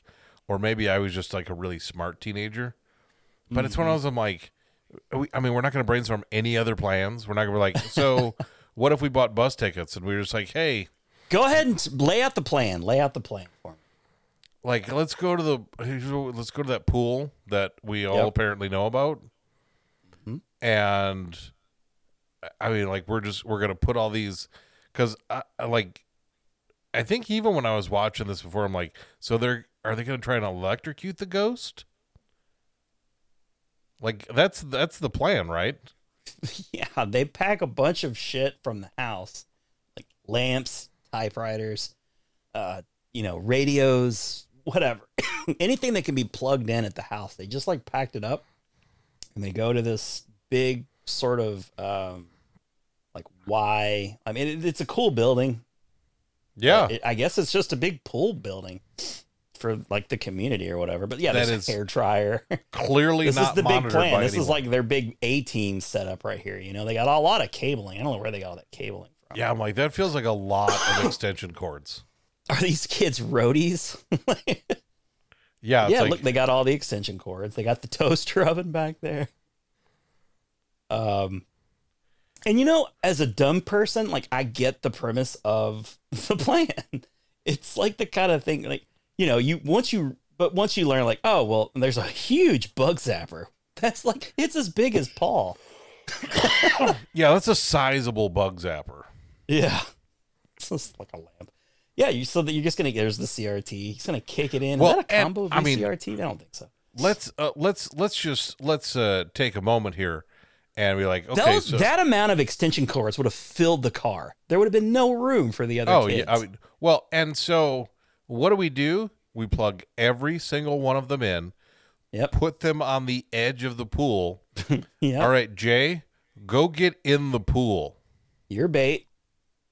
your bait, and we're just going to wait for this thing because we know it's going to come eventually. Because here's the thing. She packed a bathing suit, which is nice. We're all teenagers, and we're monitoring. Like, they didn't spread out. It wasn't like, hey, you go, this is your side, this is my side. There's 4 sides to the pool. You all, what are you going to do when it gets there? Are you going to run around? Like, no, you got to have one person per side. And it's like, you guys are sitting next to each other. It's a stupid plan for stupid kids. Well, because like that's one of my beefs. That's a beautiful scene though, right there. With it is. I mean, it's a lovely. I mean, the visuals of it are wonderful. All throughout the movie. There's a lot of those other elements that really redeem some of these kinds of moments in this movie. Yeah. Oh, it's so good. It's so effective. Just because, like, one of the things that drives me nuts about a lot of horror movies is if I don't care about the characters, like if I don't want her to survive, it really takes me out of the movie because I'm like, fine, kill her. I don't care. She's stupid. This is stupid. All these kids, I want all the kids dead. Like when I get in, especially when you I would swear that's a matte painting, but I know they can't afford that. That was just a beautiful stroke of luck to have that thunderstorm roll through. But I'm sorry. No, I didn't mean sorry to interrupt you. When you get, especially when you get into, the latter sequels of franchises and they put zero effort into the characters whatsoever. And really from the onset, you're like, I don't care about any of these kids. I'm rooting for whoever's. I felt that way about all of the Final Destination movies. I didn't care about any of those kids. That was one of them that I was thinking about specifically. It's like, really most of these kids, I was like, and it gets to the point where it's like, hey, a mirror fell over. Oh my gosh, it shattered into 1,000 pieces, and they all flew across the room and went into his face. I was like, that's not what happens when a mirror breaks. Yeah. But it's like every single thing just got to be way out of control. But it's like with these kids, it's like, okay, I really kind of looks like she has 4 arms right there, which is really got weird. Like a Doc Ock thing going. Yeah. I think they saw that later and like, that's cool. Let's use that. But it's like, okay, go stand out in the very middle of this pool that is surrounded by electronic devices that are all plugged in. Like, if any one of those falls in the pool, she's dead.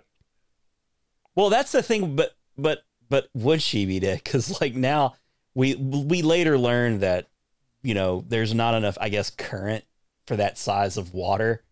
Just one of those, multiple of those things to go in and for her to die. It's just in a bathtub that may work, but in this, not enough electricity's going through there. And like the thing starts chucking shit at her. It's so great. It's such a backfire, It's like no one expected it to just grab. Here's what we did: we gave the thing just enough ammunition to chuck everything at her. Yeah, who says it has to kill you with its hands? Like this, it just has to kill you, and it just walks into like this, friggin' duck in a barrel, or like what's the expression? Fish in a barrel. Fish in a barrel. I mean. Yeah, right, duck in a barrel. Sometimes you put ducks in a barrel. It all depends on fit. Look, I know that's not the right expression, but it could possibly work. It could definitely.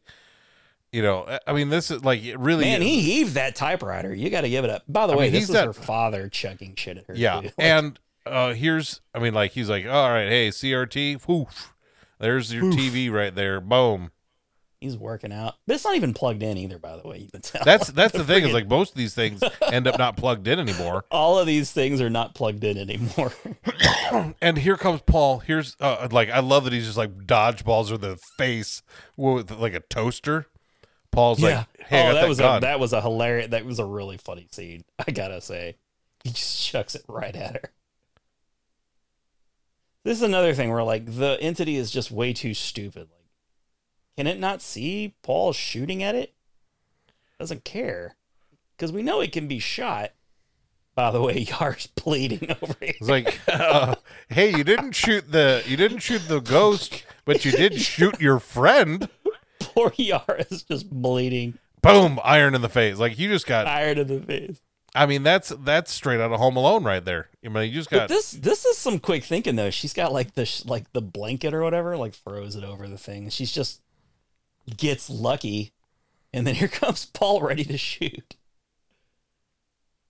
boom, right through the head. So here's why I don't think the entity's actually dead, because like it's a headshot. And then like she's swimming to get out and it grabs hold of her, trying to pull her down and drown her. And then it gets shot in the head again and then it sinks. The end? Paul's like, should I reload? I like that though. All of these scenes remind me of like the Freddy Krueger movies, when like a parent would walk in while their kid's getting killed and they don't see Freddy and like blood's spraying out of them and they don't understand what's happening. Yeah. I wish the Nightmare movies would come back and done well, not like they did. No, not the Jackie Earle Haley one. Like Jackie Earle Haley one, yeah. That felt like a shitty carbon copy. Somebody needs to like come up with like a decent new hook or twist on it and bring it back in earnest.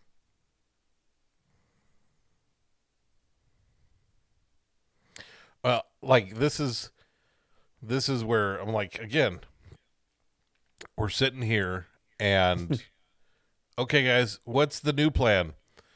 Everyone's just stay perfectly Look at Yara. still. She's still trying to put pressure on her leg.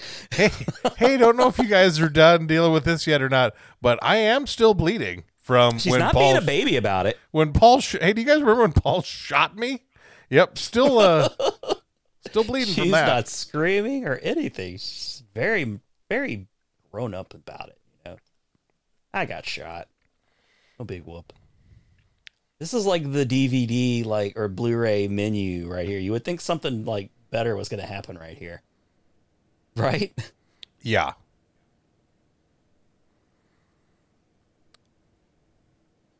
That is kind of a beautiful image, though. Like that's where I was like, you know, when this is the iron comes out of the pool at the same velocity, because he whipped the iron at her face. Yeah. And I'm like, okay, well, he's not dead. No. The ghost isn't dead. I love they got the like chair, the old wood chair propped in here. This is Greg's time to shine, or Paul's time to shine. Finally gets what he wants. That's what Paul's been looking for the whole movie. Yep. Now that everyone else with a penis is not in the picture, like we've eliminated all of the other penises. Paul's the only one left. Each penis goes down one by one. Like, at least he's not enjoying it. Wouldn't it be real creepy if he was like all like into it and shit? She feels more into it than he does. Like, I would think that would be some real mechanical sex. You know what I mean? Like, yeah. Just you know, just like jack off in the corner a little bit and do it inside of it. Whatever. I don't know. This doesn't have to be sexy. Well, because I feel like that's one of those things where it's like, okay, you know, just in the natural course of stuff of dealing with this, like especially once you have that beach scene where you cross the bridge to where it's like everybody else knows that it's real. Like at this point, it's one of those things where it's kind of like, I feel like what they have to do is, and to a degree, just suck it up. It's like, okay, so that we're all in on this.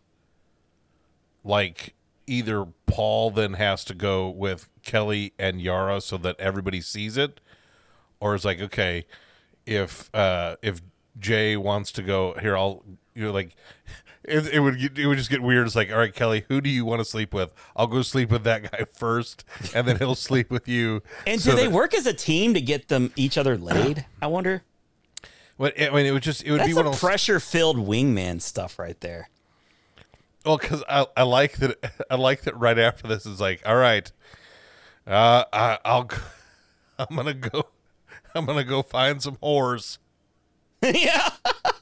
He totally does. And those whores are some rough whores, too. Yeah, he didn't start. They didn't go to the yellow pages and look for an escort service. Those whores didn't even look like they wanted customers. Yeah, they're like, I got $18 and a bus pass. What does that get me? Literally everything. Oh, shit. I mean, and they're hanging out like there's all kinds of like broken needles and shit probably they're standing on top of. This is just like I've never seen rougher whores. That's all I'm saying. It's I've what I was seen like, some rough movie whores, but those particular ones. Hey, can I pay you guys for sex? He passes him up. It seems like nah. But I mean, like, at least the implication Beggars is like can't be choosers, buddy. he goes out there is like, all right, because I mean, I'll give some credence to the plan that, like, all right, if you go out and like we're gonna flood the market with this now, but it's like, but you have to like, do you go to is like, hey, let's find those really really just horrific Detroit whores that are out there in the middle of nowhere. I was like, no, you want high traffic whores. That's what we're looking for. That's right. It's like Whores that are going to get a lot of business. It's like we want to move the product here, guys. That's what we're trying to do. Like those whores had rabies, man. Yeah, it's like these. I mean, like because the thing is, like, all right, if you go out, it's like, all right, guys, I've been saving my lawn mowing money for the last 6 summers, and I've got enough. We're gonna fly out to Vegas. Let's fly out to Vegas, and then we're just gonna or just spring break somewhere, right? Just go down to like Daytona, spring break. I mean, I would imagine. Well, it's past spring. It's not spring break season. That's the problem. Something that's gonna get a guy like Paul some action with somebody that's like, all right, because once is like, all right, if he goes and he finds a handful of Las Vegas, really, I mean, because he's not going to have the kind of money for like really high quality. No. He's got like paperboy money. That's the end. Boom, it follows title. But it's like if he could get in the mix with at least a handful of well-to-do whores, then at least it's like, okay, escorts, right? Because a step. There's like a step out. Take like, him out. The two that he just passed there. Let's say that's the plan. It's like, okay, and then the clientele. I mean, like at best, you're going to hear a news story about just a handful of homeless guys that have been mangled down by the old hospital. Yeah. Like, it's like, if you do the Vegas plan, all of a sudden there's a spree of businessmen. Oh yeah. Across the nation that are being just violently just mangled in the streets. We're like, what's going? It was like, okay, we know that it's working.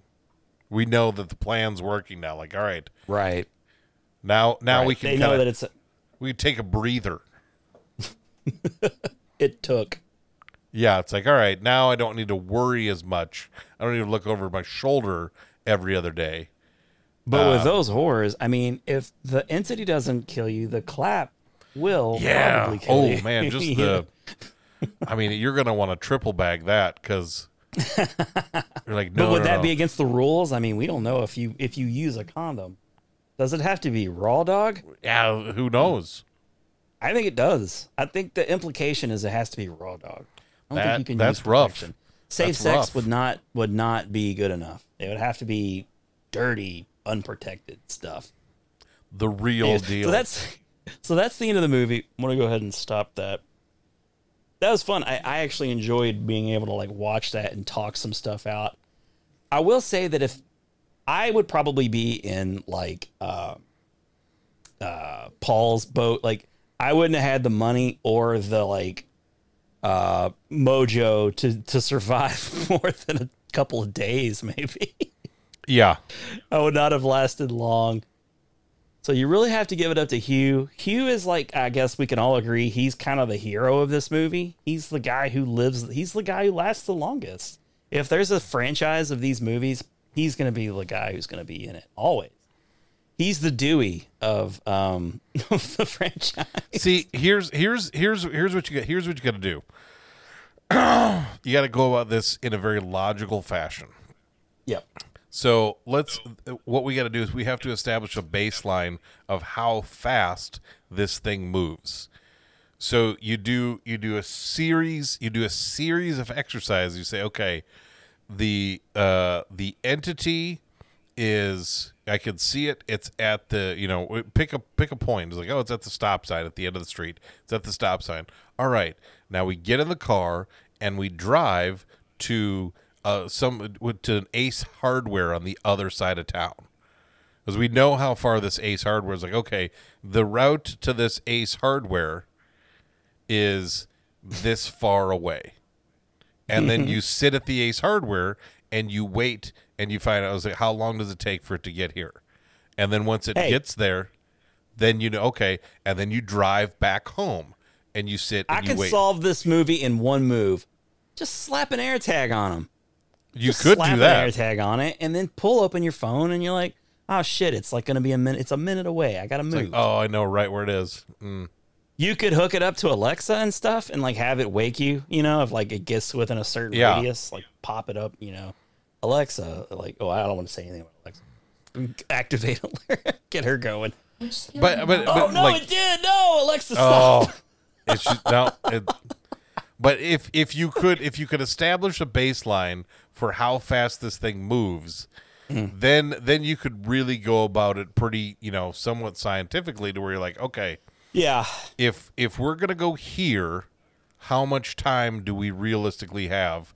And then even within that, you say, okay, let's be optimistic. Got to get up and move. You got to get up and move. This is then at least is like, okay, you don't like that, that there's this impending nature to it, but it's like, but if you can get comfortably out in front of it, yeah, and you say, okay, this is because it wouldn't even have to be like, okay, well, we live in Detroit, let's drive out to Los Angeles and then drive back, because like, okay, it's not going to have to go. It's not like, oh, I have to touch where you were.